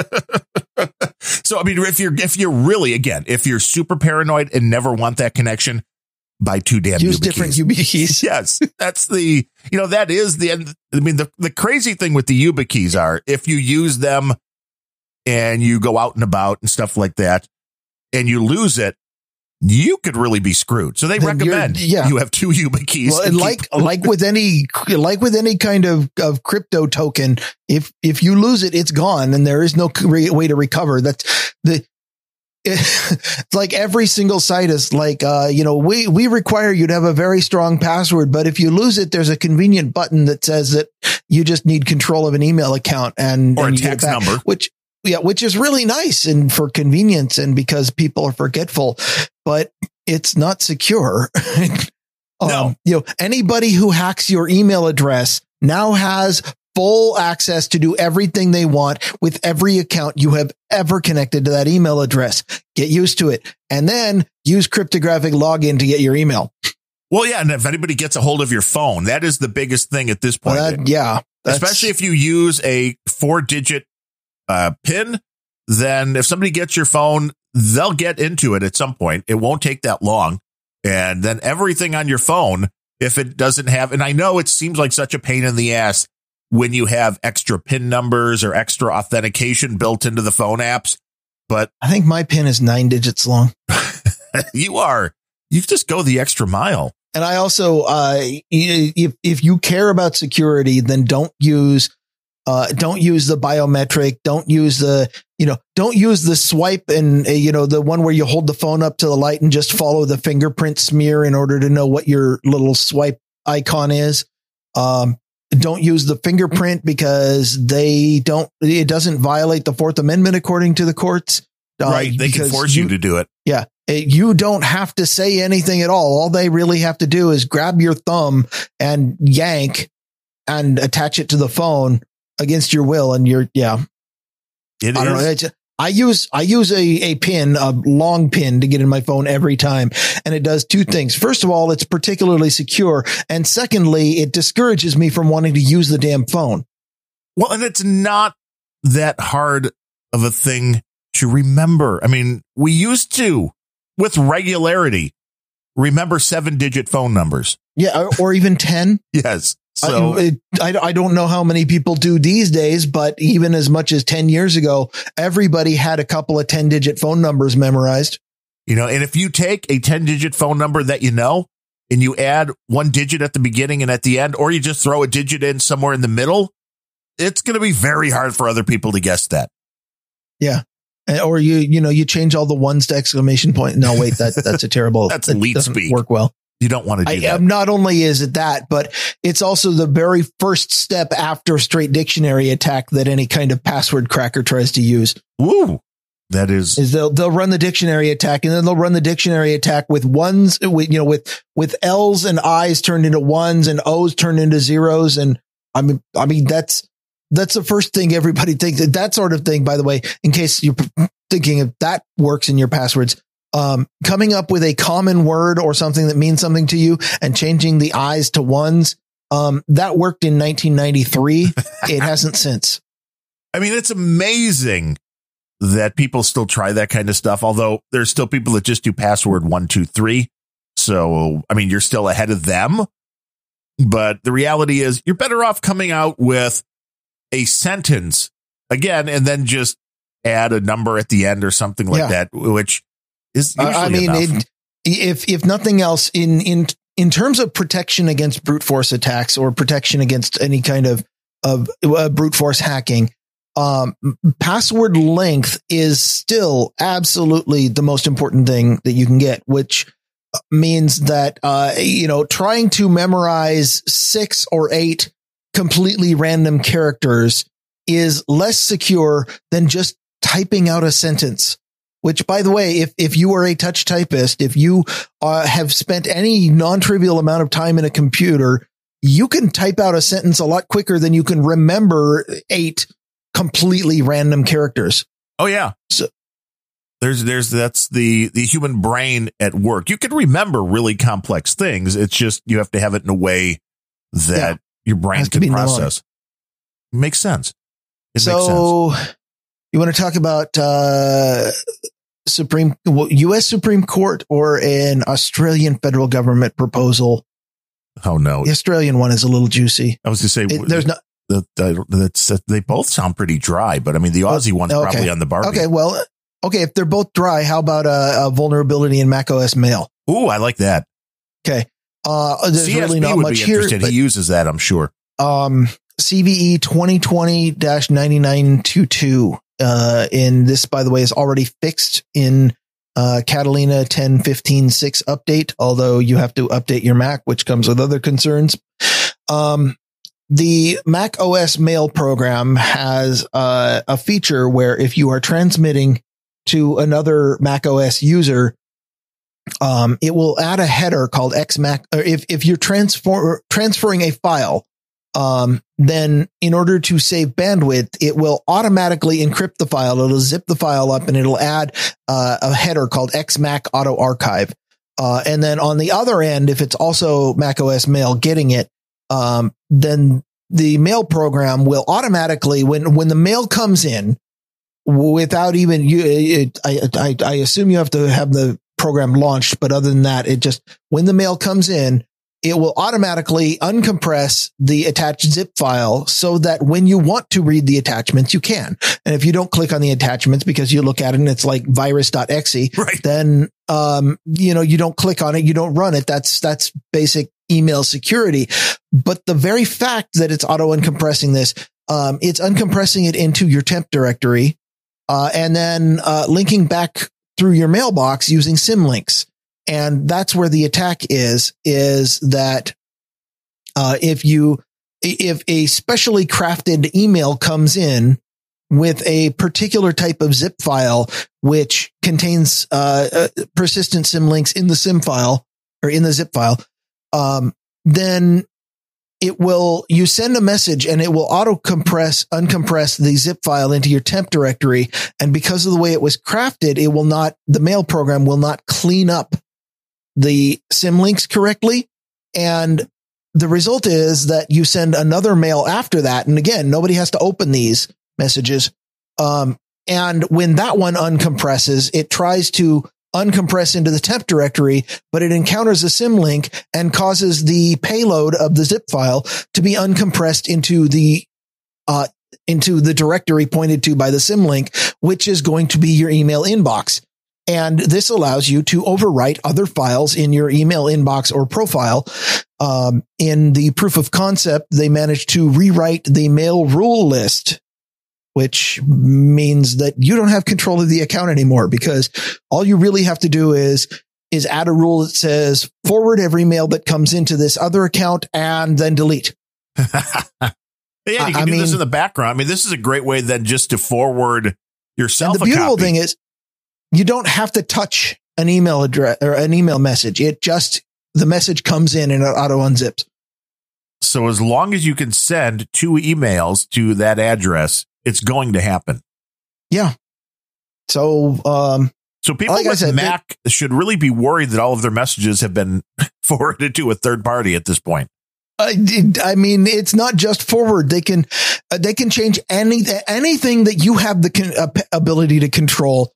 They can change with this, because they can overwrite shit in your profile directory. Wow. They can overwrite. They can go back into, what they don't. I don't think that there's a way with this to be able to pull messages from your email history, because there's no way. I don't see a way to have it send files out that are already there. But like I said, if you can rewrite rules, you can have all new mail come in. So you send somebody this message, you get them to auto forward all of their mail, and then you go ahead and go out to somebody's, go out to Facebook, go out to Twitter, go out to, if you know where someone's bank account is, their bank, and you click on what I told you about a few minutes ago. Every single login everywhere has a little button that says, I forgot my password. And you click on all those, and every one of these sites sends you a fully legitimate email that says, okay, if you want a new password, click here. And with the new forwarding rules, now the attacker has the password recovery link for every one of your accounts. So and you have not done anything but leave your Mac mail open. So I'm expecting another fappening to be happening in the near future. Well, the nice thing about it is that this researcher, Miko Kintala, disclosed it to Apple first and only put the blog post out, the one that I read, after Apple had already patched it. So the fix is, if you use Mac OS Mail, then make sure you've updated to the latest update in Catalina 10.15.6. And there the vulnerability is patched. But, we of course, there's never any way of knowing if this has already been exploited in the wild. It doesn't seem likely because it wasn't published then, but who knows? And more importantly, if you don't update and you're still using Mac OS Mail, then if somebody knows that about you, then you can very easily lose everything. Well, yeah, this should be an easy way to lose with all of the stuff that's stored in the cloud. As we know, since we're talking about the Mac folks, most people that have a Mac also use iPhones and an iPad, and they back up all their photos to the iCloud and all their files to the iCloud. And if you're able to do this, it would seem like it would be reasonably easy to get into their iCloud account, download all their photos, and be gone within minutes. That's it's intriguing. So, I mean, the concept that Apple is way more secure than Windows, not really true. It's software. You were talking about, using YubiKey versus using an authenticator app, and cryptographically, they're both doing roughly exactly the same thing. They are receiving a challenge from someone who wants authentication and then using a cryptographically secure algorithm on the back end to generate a response, which can only have come from the person who set up the account. That's what the YubiKey does. That's what your authenticator app does in both cases. The reason that the YubiKey is more secure is that the authenticator app is running on a device with a full operating system that runs a lot of other uncontrolled software that you may or may not have the ability to confirm whether or not it's been compromised, et cetera, et cetera. On a phone, there could be someone listening to incoming packets, listening to outbound packets. There's all kinds of ways to compromise a phone as a general purpose operating system. The YubiKey is one one device that does only one thing and you can't load apps on it, and that makes it more secure. Well, general purpose operating system, that's what a Mac is too. Well, it is. And the YubiKey, I was kind of poo-pooed the idea for a long time. Like, what do you really need that for? But in the climate today, I think you need it for everything that you can set it up on.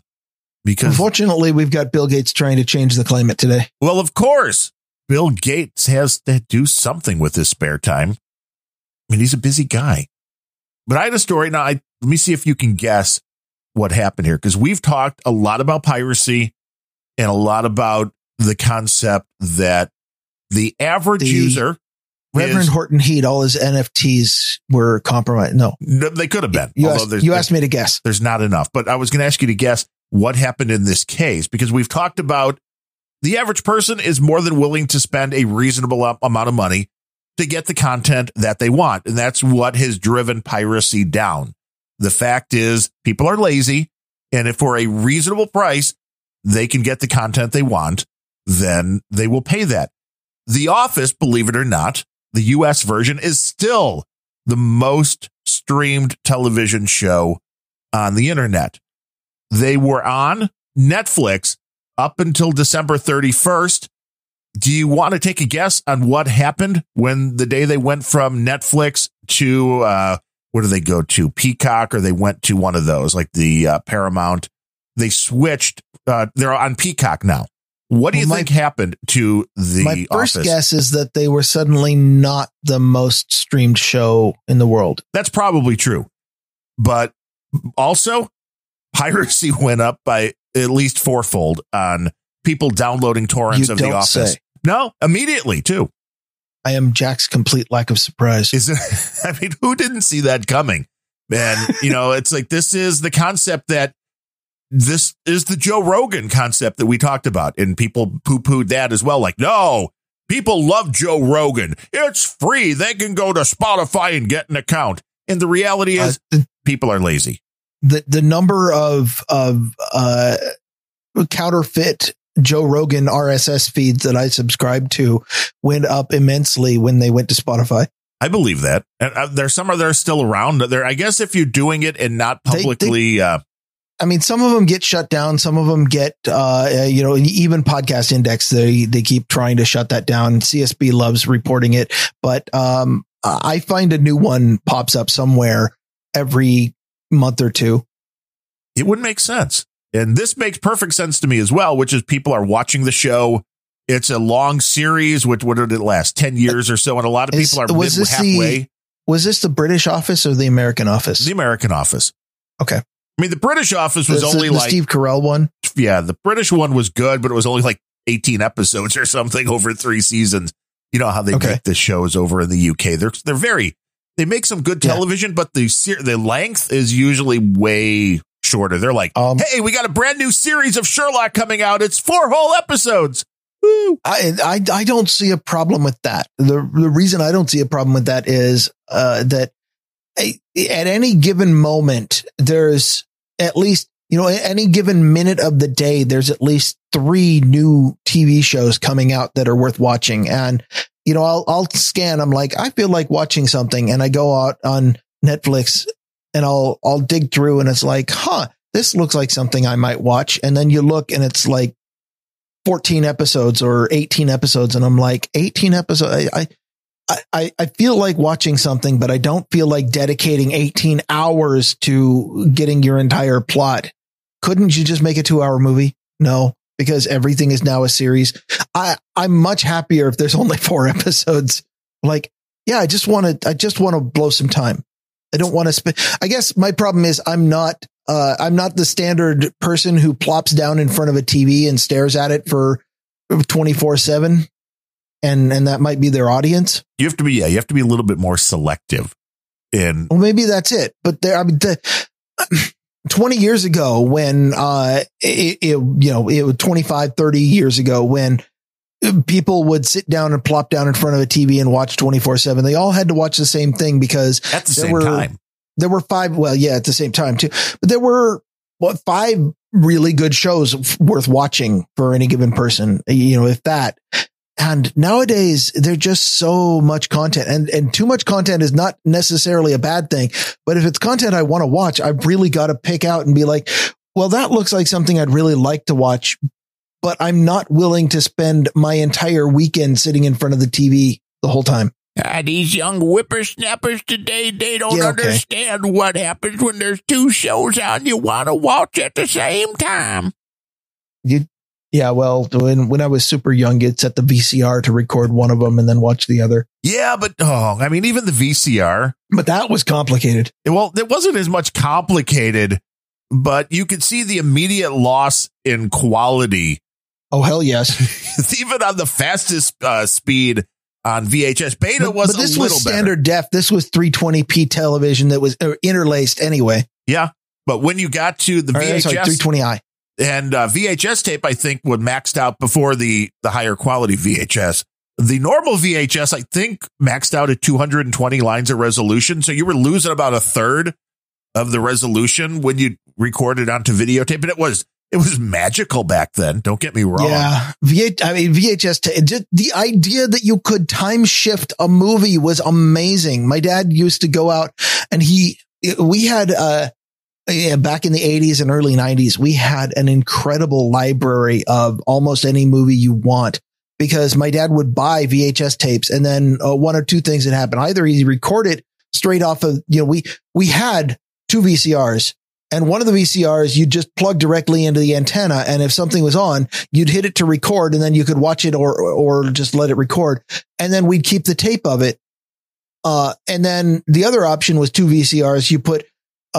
You go out and rent a movie, and you put the VHS for the movie you rented in one of them and the recording in the other one. Now, there were two problems with this. One was, if you recorded off air, then permanently forever, as long as you want to watch that, every time you rewatch that movie, you still get to fast forward through whatever same commercials happen to be playing at that time. Right. Which could be, that's probably the most enjoyable part of going back and finding old cassettes. Maybe that was a time capsule. But the other problem was that because VHS tapes weren't cheap, my dad always recorded them on the most space saving, lowest quality one, which meant that the quality was never good, but this was broadcast quality already. So maybe we didn't care. Well, I can tell you here, I just looked it up on Wikipedia. A decade later, on the fastest speed, 250 lines of resolution, the middle speed, 230, and then even less. So you're probably at like 200 on the SLT speed. What we had was blurry interlaced video that had a lot of static in it, and also audio. And because that was the way movies worked, we didn't know that there was anything better. We'd never heard of 4K.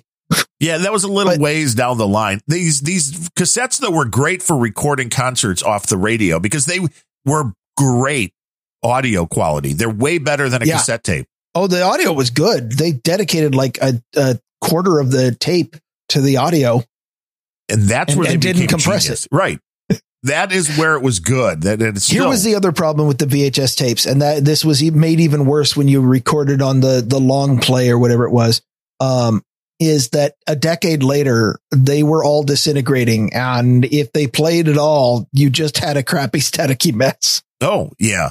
Yeah. Or when they started trying to make the cassettes longer and longer and longer, and by making tapes longer, that means you actually are making the tape thinner because it had to fit in the case.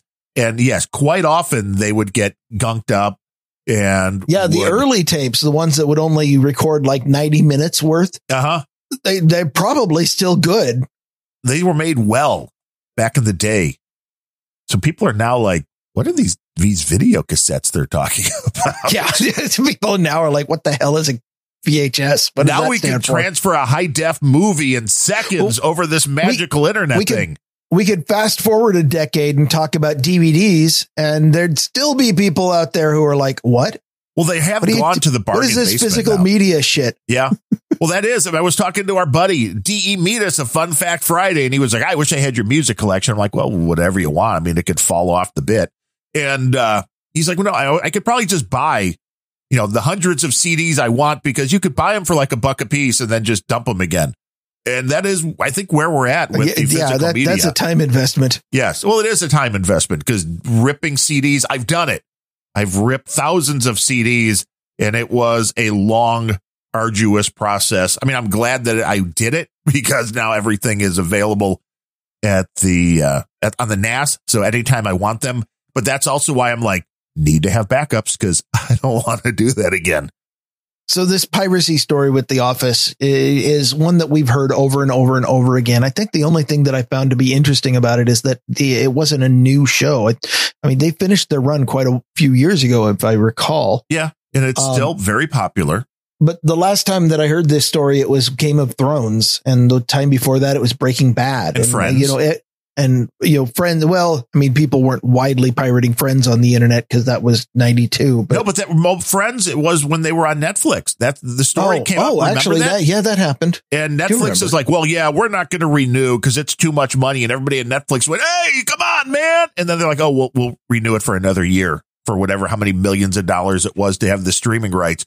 But this just shows, I mean, I'm guessing the nice people over at Peacock, I mean, I think you get this free if you take the Xfinity Spy device, which is like a little Roku branded to them.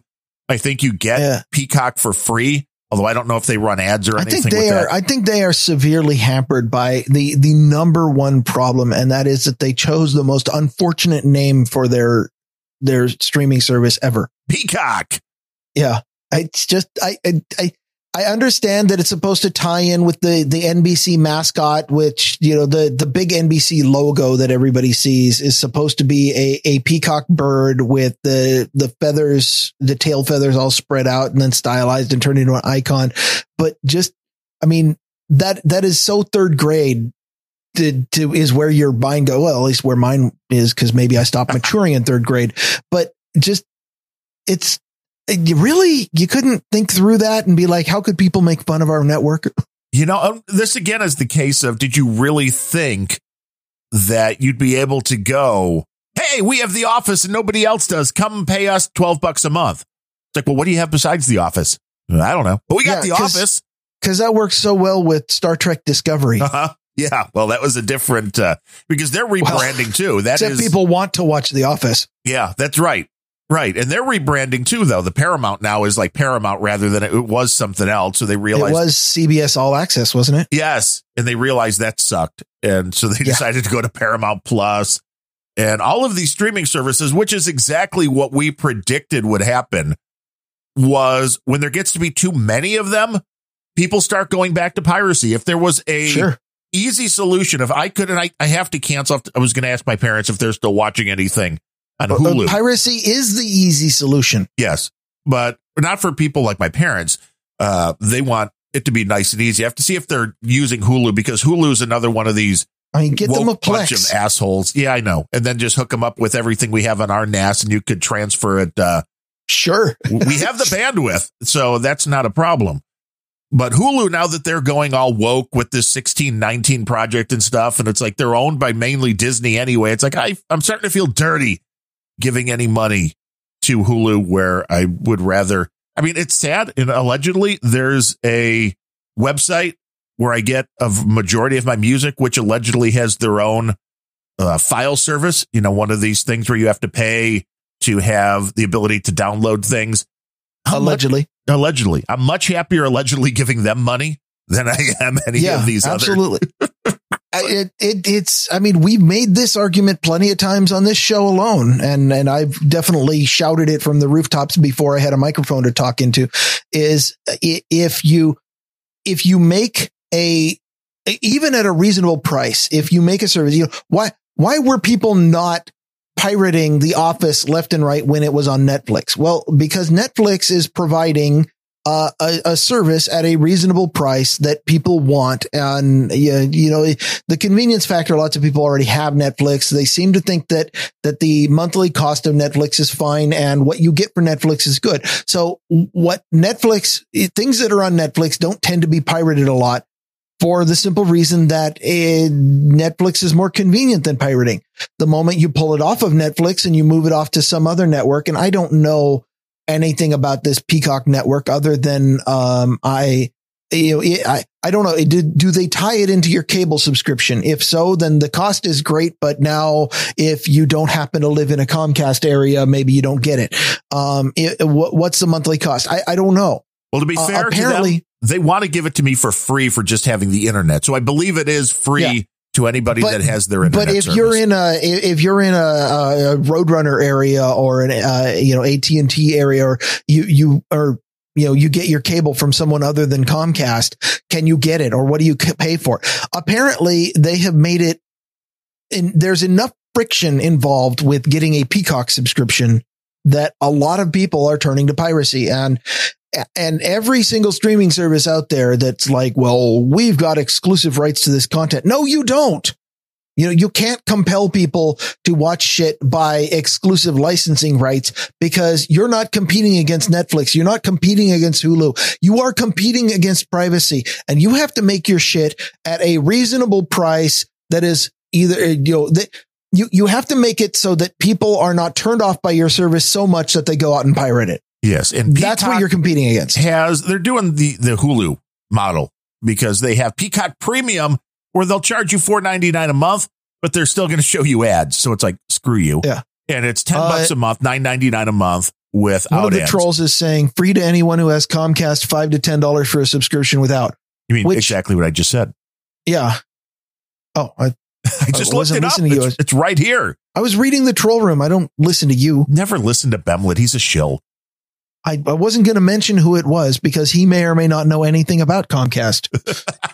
Well, I would hope he knows something, but it's too many of these services is the problem. Because are you really going to have Peacock and Paramount Plus and Hulu and Netflix and ESPN and Disney and maybe Plus maybe that's the problem, and maybe that's a problem that one company can't really solve, which is $10 a month doesn't seem like all that much, but I will pay $10 a month for someone with a library the size of Netflix. I will not pay $10 a month for one show.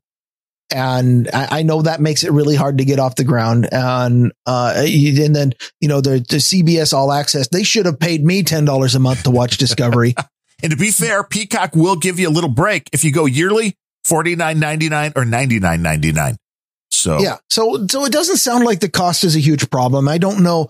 I haven't tried to use it. In theory, because I have Comcast coming into my house, that means that I have access to it for free and still haven't been interested. So maybe I need to try this, maybe just for science. On the image that they're showing on Peacock's website to try to sell you, the first thing they show is a picture of Jenna Fisher saying, "We got The Office." So they know that's their big draw. And the other thing that, again, going back to the convenience argument, and you're never going to see on anybody's website where they're talking up the product is, do I have to log in before every show? Do I have to authenticate using my phone? So can I watch without my phone near me? Does your shit work on, Firefox or only Chrome? There's a lot of details. Well, they want you to have their box so they could track you. Okay. Do I have to have a custom box in order to watch this? There's a lot of details that can make this a lot less convenient and less usable.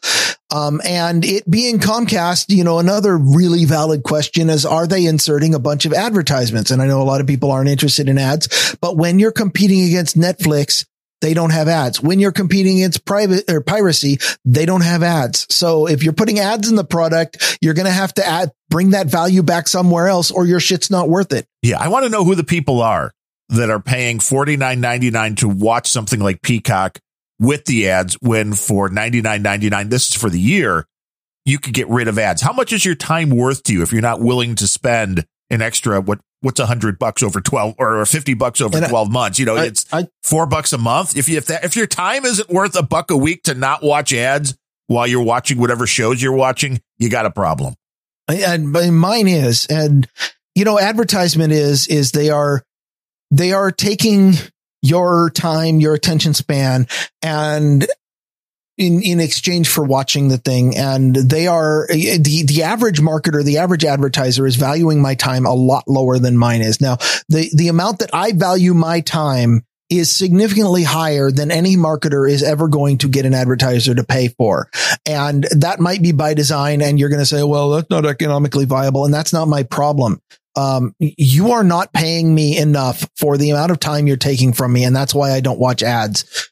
I tell you what, theoretically, I have access to this Peacock service and I might check it out for science once. But if there are ads, then, and I can't block them at the pie hole, I'm not fucking interested. I'll just pirate it. Our friend Sir Met You in the troll room would like to know, are you reclaiming your time? No, actually, I'm wasting it in front of a microphone, just shouting at my cat. You're not wasting it because people find this content to be worthy of their time and worthy of their treasure because they sense them in. And we refer to these people as experts. We do. If you haven't donated at all, you're a script kiddie. I mean, that's the lowest of the low right there. You're a script kiddie. Once you donate, you're an official expert of the Grumpy Old Bens podcast. And once you reach the level of $1,000 or more in donations, you are a guru. We have one of those so far. Guru Walkman of Buckeye. If you see him out and about, bow down to the guru because he is a guy that he knows things. He knows things. You don't want to cross the guru. And he keeps shows like ours going and No Agenda going. And he has fully grasped the concept of the value for value model and has dived headfirst in. He's going to be having some back surgery in the near future. So we need to send him like tons of health karma. Yeah. And so he's back on his feet and feeling. I need to wish him luck because I might not be too far behind him. Well, stop sleeping in your car. That might be it. Are you experiencing homelessness when you sleep in your car? It was after a fight. No, I'm experiencing really long vet visits. Oh, yeah. How are the cats? Yeah, I know the one's not doing real well. The one is not doing well. He's getting twice weekly shots now. I don't like shots. I don't pass out with them I do, anymore, but only when they come in a small 2-ounce glass. Oh, wow. That's like a double shot, isn't it? Isn't it? What's an average shot? It's 1 ounce or is it an ounce and a half? That is average for me. A 2-ounce shot. Hey, if you're going to be drinking with Bemrose, make sure you bring your A game. But we do have some experts to thank for today's show, including executive producer on this show, Sir Lee Mofo, coming in with double nickels on the dime. Speaking of people soon to be guru. Yeah, he has to be getting up into that area, as does our buddy Cold Acid, who came in on the last show of the he's on that show, Encounter with Abel Kirby. Actually, we figured out yesterday. It's the show that's on abelkirby.com where they live stream. It was Disabled Kirby and Warm Base are the hosts of that show. And that's in the alternate universe. You want to check that out. Surly Mofo sent a note, said, greetings, Grumpsters. Thanks for the tech talk. I mean, we've been trying to do more tech talk. That is and we're apparently not very good at it. No, well, it crosses the lines every now and then. And there are some things you just want to rant about and you just can't avoid, because even things as seemingly non-tech as the George Floyd trial. If this was happening 20 years ago, before the internet was really a thing, it would be happening completely different, because social media has changed the landscape. The way news has covered has all changed the landscape. So everything in some way, shape, or form, if you really want to make the case, points back to tech. So that's why we'd cover it. But we thank Surly Mofo for being the executive producer on today's show, and then coming in at the just associate producer level, which is still a credit you can use anywhere that credits are accepted. We have Sir Jackson coming in with $20. Has a note, howdy from the non-border crisis state of Texas. I love the show. Stay grumpy. So there's not a border crisis going on, Sir Jackson. Are you not looking south? Are you not looking? There's nothing going on down there. Well, there are parts of Texas where you're farther from the border than, like Iowa is closer to the Canadian border than parts of Texas are to Mexico. So I'm just saying it's a big place. True. You just maybe he may have a bunker. You can drive 24 hours day and night and still be in Texas. I always thought it'd be great. It's like Ontario. Yeah, get one of those places. Old nuclear silos. I want one. That would be perfect, wouldn't it? I mean, always be like 60 something degrees. It would be nice. As long as you can get Wi-Fi. That's kind of the most. That depends on how high I crank up the wood stove. That's true. Like you get the really tall vertical column of air. You just put the wood stove at the bottom and just leave it running. Oh, that's a great idea. I mean, they might be putting some CO2 into your location, but Oh, it's just plant food. It's a good sleep. Coming in carbon pollution. Right. Coming in at $20 via check. Our buddy Radix023, otherwise known as Sir Spud the Mighty. No note, no request. So thank you, Radix, for your support of the grumpiest podcast in the universe. Then we have our Bitcoin donation. So here we went from PayPal to a check to Bitcoin from Brett Hall.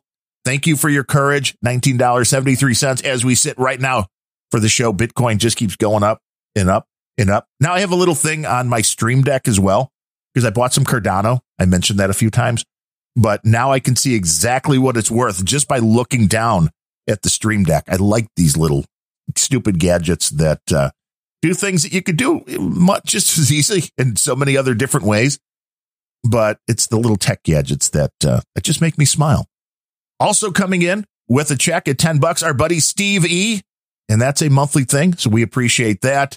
Coming in via PayPal, Bernard Engelskircher, which I hope I'm not butchering that name like I probably am every time, but he's never corrected me. So Bernard is on the plus side, you're consistent. You butcher it the same way every time. So it might be right. He's never came out. And if it's wrong, it's at least definitively wrong. Yes. And then coming in over on Patreon, since this is the first show of April, we have Brian Janak, which I'm finally getting that right, thanks to his tutelage on how to say his name, $10. And the next one on your list, you'll notice I did a B10M thing for you because I wanted to tell you this one and get your reaction live of this name, because this is our dame that also went by Airport Pooper and Kabong. Well, the dame of many names. The dame of many names. Her current Patreon name is Bemrose's Bidet Fund. So I don't know what else she's subscribed to, but if there's anybody else doing these things where you thank your subscribers and you see Bemrose's Bidet Fund somewhere, I just want to see that somewhere totally random, like on Tom Merritt's show. I approve. Yeah, that would be great on Tom Merritt's show. We'd like to thank I want a bidet so much. Bemrose's Bidet Fund. Be like, what the hell is that all about? I mean, my asshole wants a bidet so much. Well, I mean, you could get a hose and just point it. Well, I could just put a longer hose on the shower head too, but it would. There's cleanup involved. Yeah. You never know what you'll hear talked about on the donation segment part of the show, which is why. Or any other part of the show. Well, that's true. And also coming in at $5 on Patreon, Stephen McConnell, Dennis Woods, Manny Shevitz, and Brew City Mike comes in at $2. And we appreciate every donation, no matter how big, no matter how small. I mean, it always seems great when the super huge donations come in, but the reality is it's the small stuff when it comes in with regularity that keeps shows going, and you listening to the show. Hell yeah. Keeps it going. Keep us up around minimum wage. You got to stay above minimum wage, and then you have to turn more people onto the show and review it wherever finer podcasts are distributed and turn more people on. So they're like, hey, this sounds like a good show. Maybe I'll listen. I have no idea what Grumpy Old Ben's is all about. I mean, it doesn't exactly scream This Week in Tech, where you know exactly what they're talking about, or the Daily Tech Show, or something with tech in the title.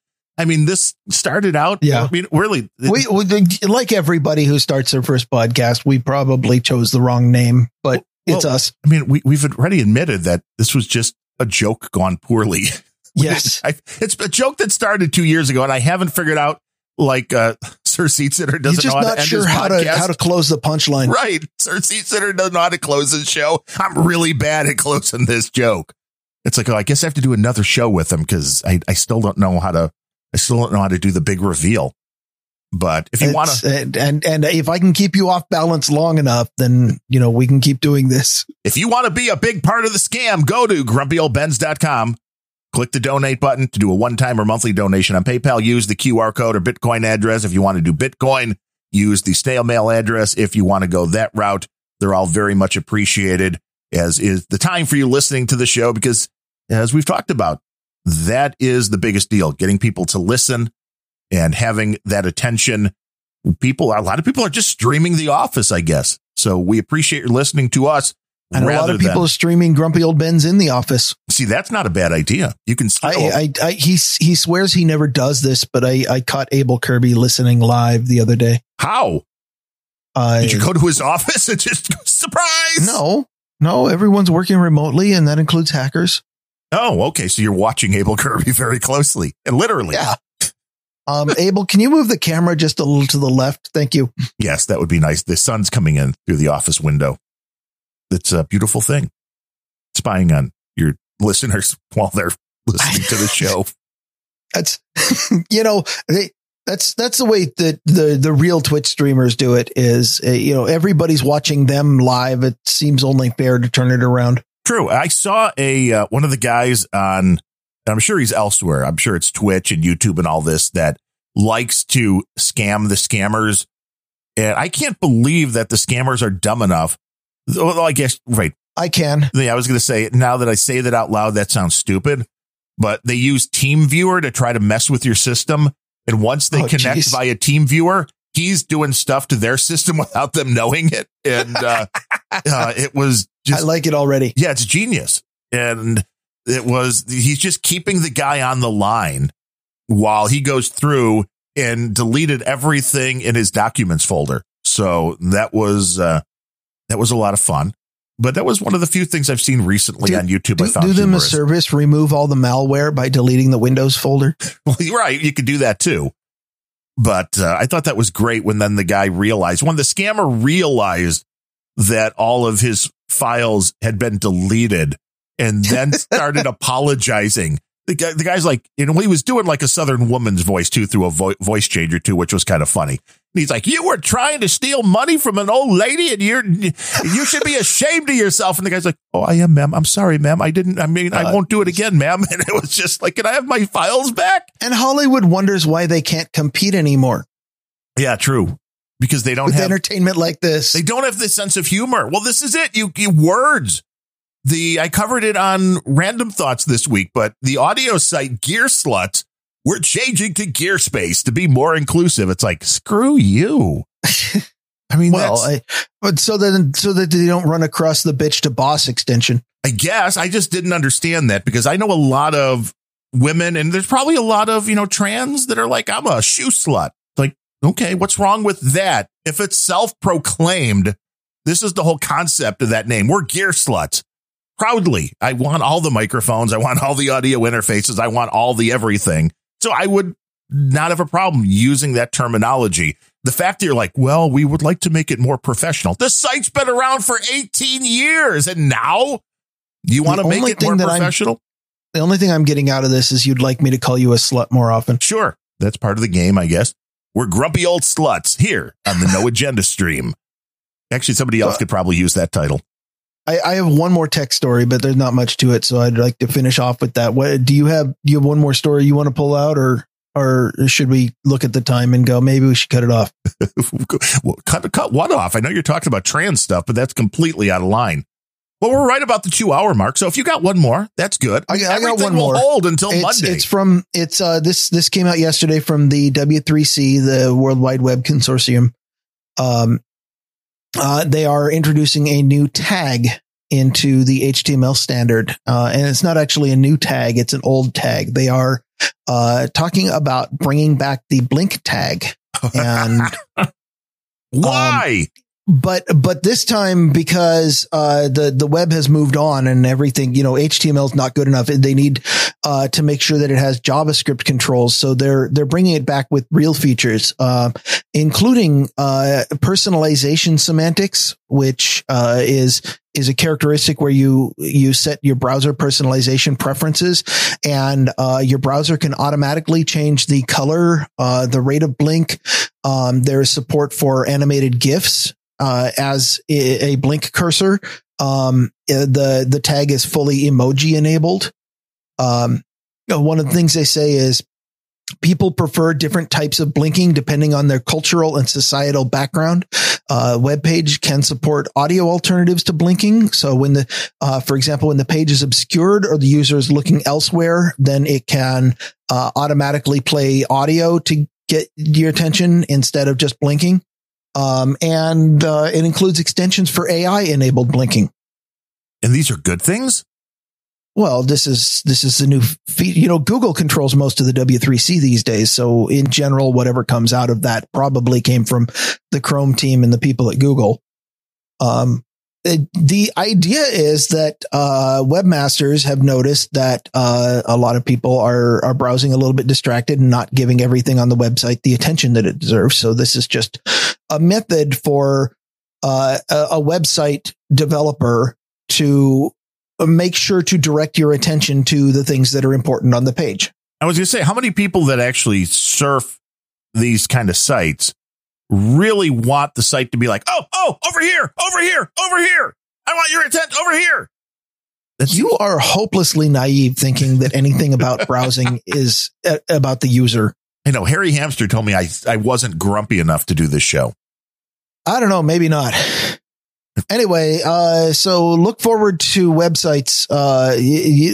By the way, the big place, this wasn't a part of the press release that came out yesterday, but, what I see this being a huge boon to is online advertising, who has been kind of in a slump because Google has started, ad blockers and, Google is controlling the market and they push mostly, the text ads, the AdSense stuff. The online, advertising industry has kind of needed a boost because people are not paying enough attention to the ads. So this is, kind of a way that you can take your ads and without, you don't even have to use the JavaScript support because just with the regular straight blink, then it would even get through to browsers like mine, which don't use JavaScript. And the result is that you can get your attention focused where on the ads where your attention is supposed to be focused rather than on the content where the user might want it because screw the user, nobody likes them. Well, the beauty is you can always just add an extra app to filter out whatever tags you don't like. And I probably will. You'll write it yourself. If I have to, because that's the only one you trust.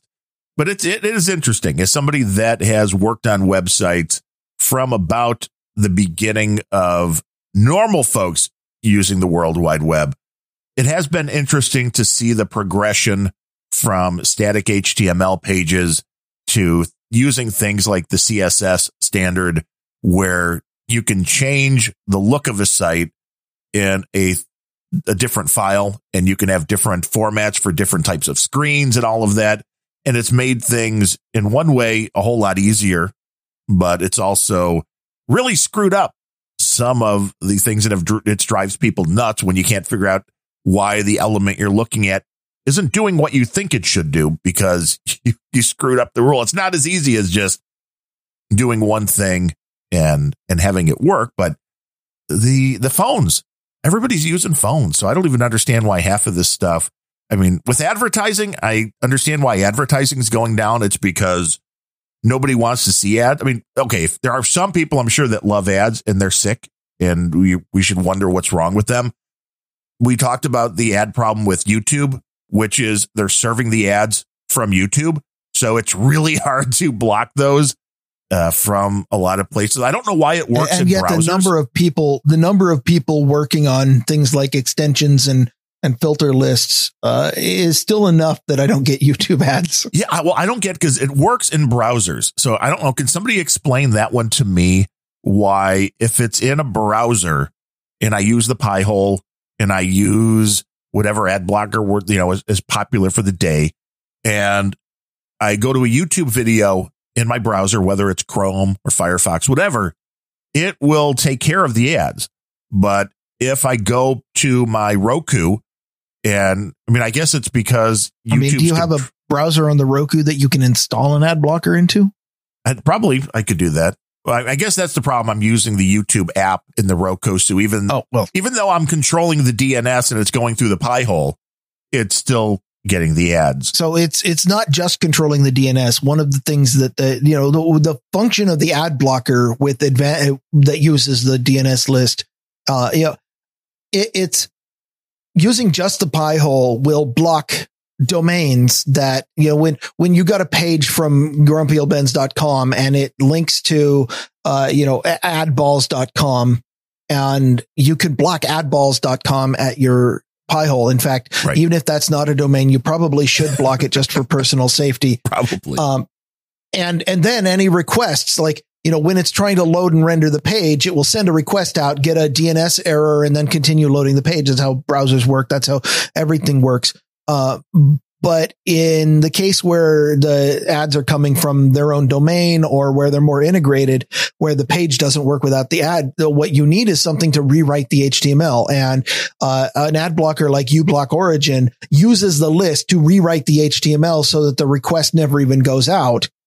Well, how does it know it's the ad, though, and not the video you want to watch in the browser? Filter lists. In the case of uMatrix or uBlock Origin, it's generally pre-configured filter lists, or you've said, okay, I want this element and not this one on previous page loads, and it remembers that. Nice. I don't think ad blockers have quite managed to implement some kind of AI, although that would be kind of cool to have an AI looking at the screen before and being like, that's an ad, that's an ad, that's an ad, and that's content. Go ahead and render it this way. I will watch everything. I want that.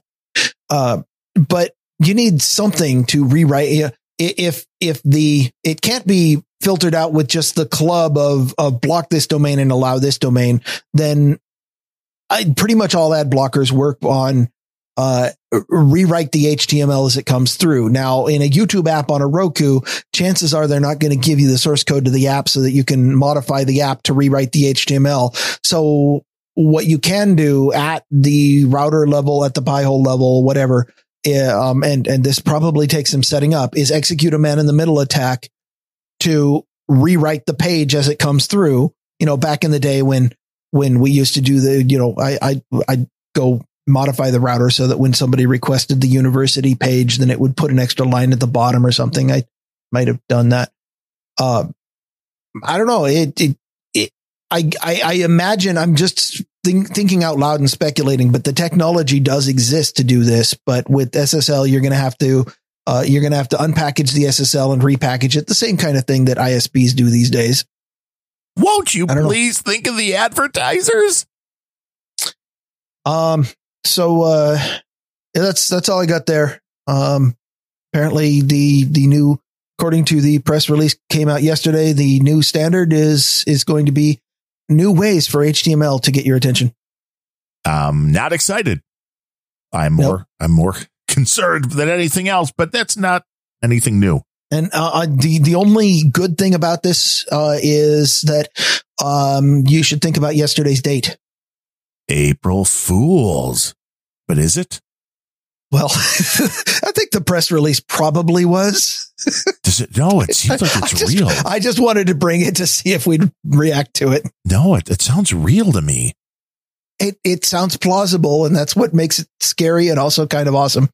You're like, bring that blink tag back. I know there are people out there who, there is amongst the people who want your attention online, there is the real problem of both technologies that allow you to tune out, and also people are just so used to various things online that they don't see them anymore, like a lot of ads. So there's certainly the desire for this. I don't, if it does come back, I don't think it'll be in the form of an AI enabled blink tag, but it would definitely be something that you would not immediately recognize as the same thing that they had in 1992. Rehashed. It would instead be something completely new and far more obnoxious. And since you brought that story to the show, I would like to end with a quote from a tweet by Larry Blydner from yesterday, April 1st, which said, quote, "People who find April Fool's gags funny are fucking morons." Identified. I'll go with it. We're gonna what? April Fools, I think April Fools peaked in about 2008. Well, it used to be a lot more fun before everybody hated everything. Well, it used to be a lot more fun before the internet. Yes. That one was, it wasn't particularly sophisticated, but it was a lot of fun. I treated April Fools back in the day like a religious holiday. In fact, it was the most the most sacred of all religious holidays because I enjoy fucking with people. And it was the one day that you can get away with that and be least likely to get punched for it. And I think that the internet increased the reach of it. And for a period of about 10 years, the level of sophistication of these things got better and better and better.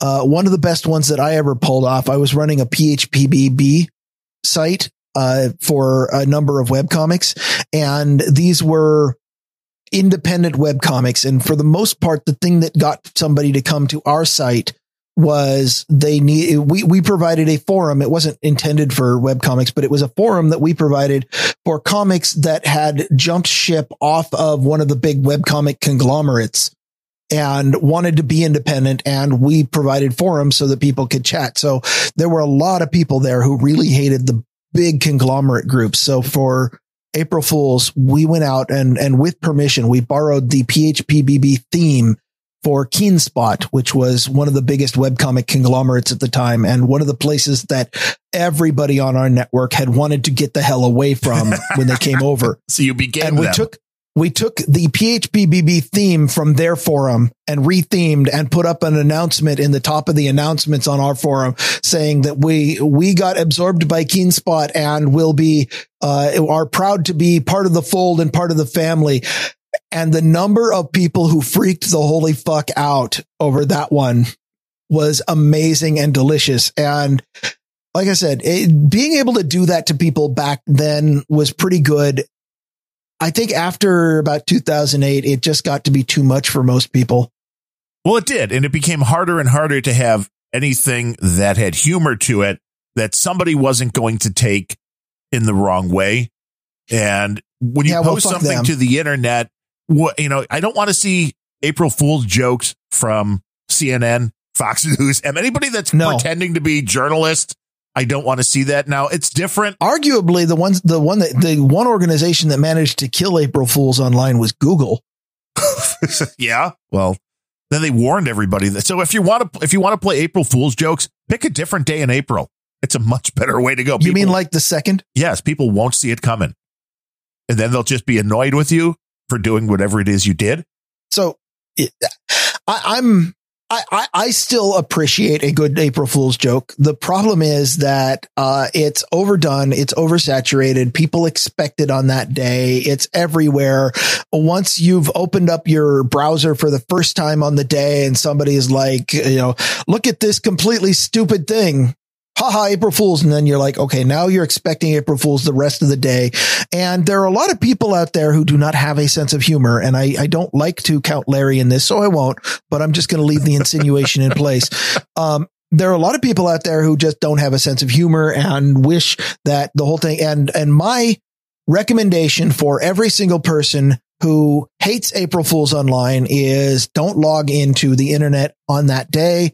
You get 364 other days of the year. Let those of us who have no sense of propriety and cackle at our own shadow have one day out of the year and just leave us alone. Don't forget it. I don't have any sympathy for the people like, oh, hey, I hate April Fools because the internet's unusable. Well, hello, the internet's unusable all the damn time, but at least it's entertaining on that one day. Deal with it. You see, Harry Hamster, this is why I don't have to be grumpy. Because you bring enough grump for everybody. Here's the beauty of our show. We will be back on Monday to do another award-winning show. And then on April 8th, it appears, instead of April 9th, Thursday instead of Friday, doing a live show a little bit later than normal with the great John C. Dvorak, who I can't wait to ask about you fact-checking him on No Agenda Social. I want to see if he likes that or not. And then Larry will be on the 12th, and I'll play your quote about him not having a sense of humor and see what he thinks about that. So I did not say Larry didn't have a sense of humor. I know, but it's deep fakes, editing. I can. I see how it is. I see. That's how it right works. There. You're going to just cut out. It's like Larry doesn't have a sense of humor. Right. That's exactly it. You take I never said Larry doesn't have a sense of humor. It's like, well, technically you did now. I just selectively edit. That could be the cold opener right there. The beautiful part. The best part about this, and the reason that the internet is so awesome, is that no matter how much proof you have, I can still deny it. Right? Because now you can say deep fake. And then Beetlejuice shows up. And nobody wants that. The internet. We'll be back on Monday, folks. Thanks to everybody in the troll room for hanging out with us. We greatly appreciate it. We enjoy being fact-checked live in the troll room. NoAgendaStream.com, Mondays and Fridays, normally at noon Eastern. We'll be back on Monday. Show up, and we'll probably be wrong about something. You never know. Never happened. Until then, I am Darren O'Neill, coming to you live from a bunker deep in the heart of Middle America, just outside of Chirac, where I may not be in the best of shape, but I've never been injured taking a nap. And from America's left coast, where April makes me grumpy, I'm Ryan Bemrose.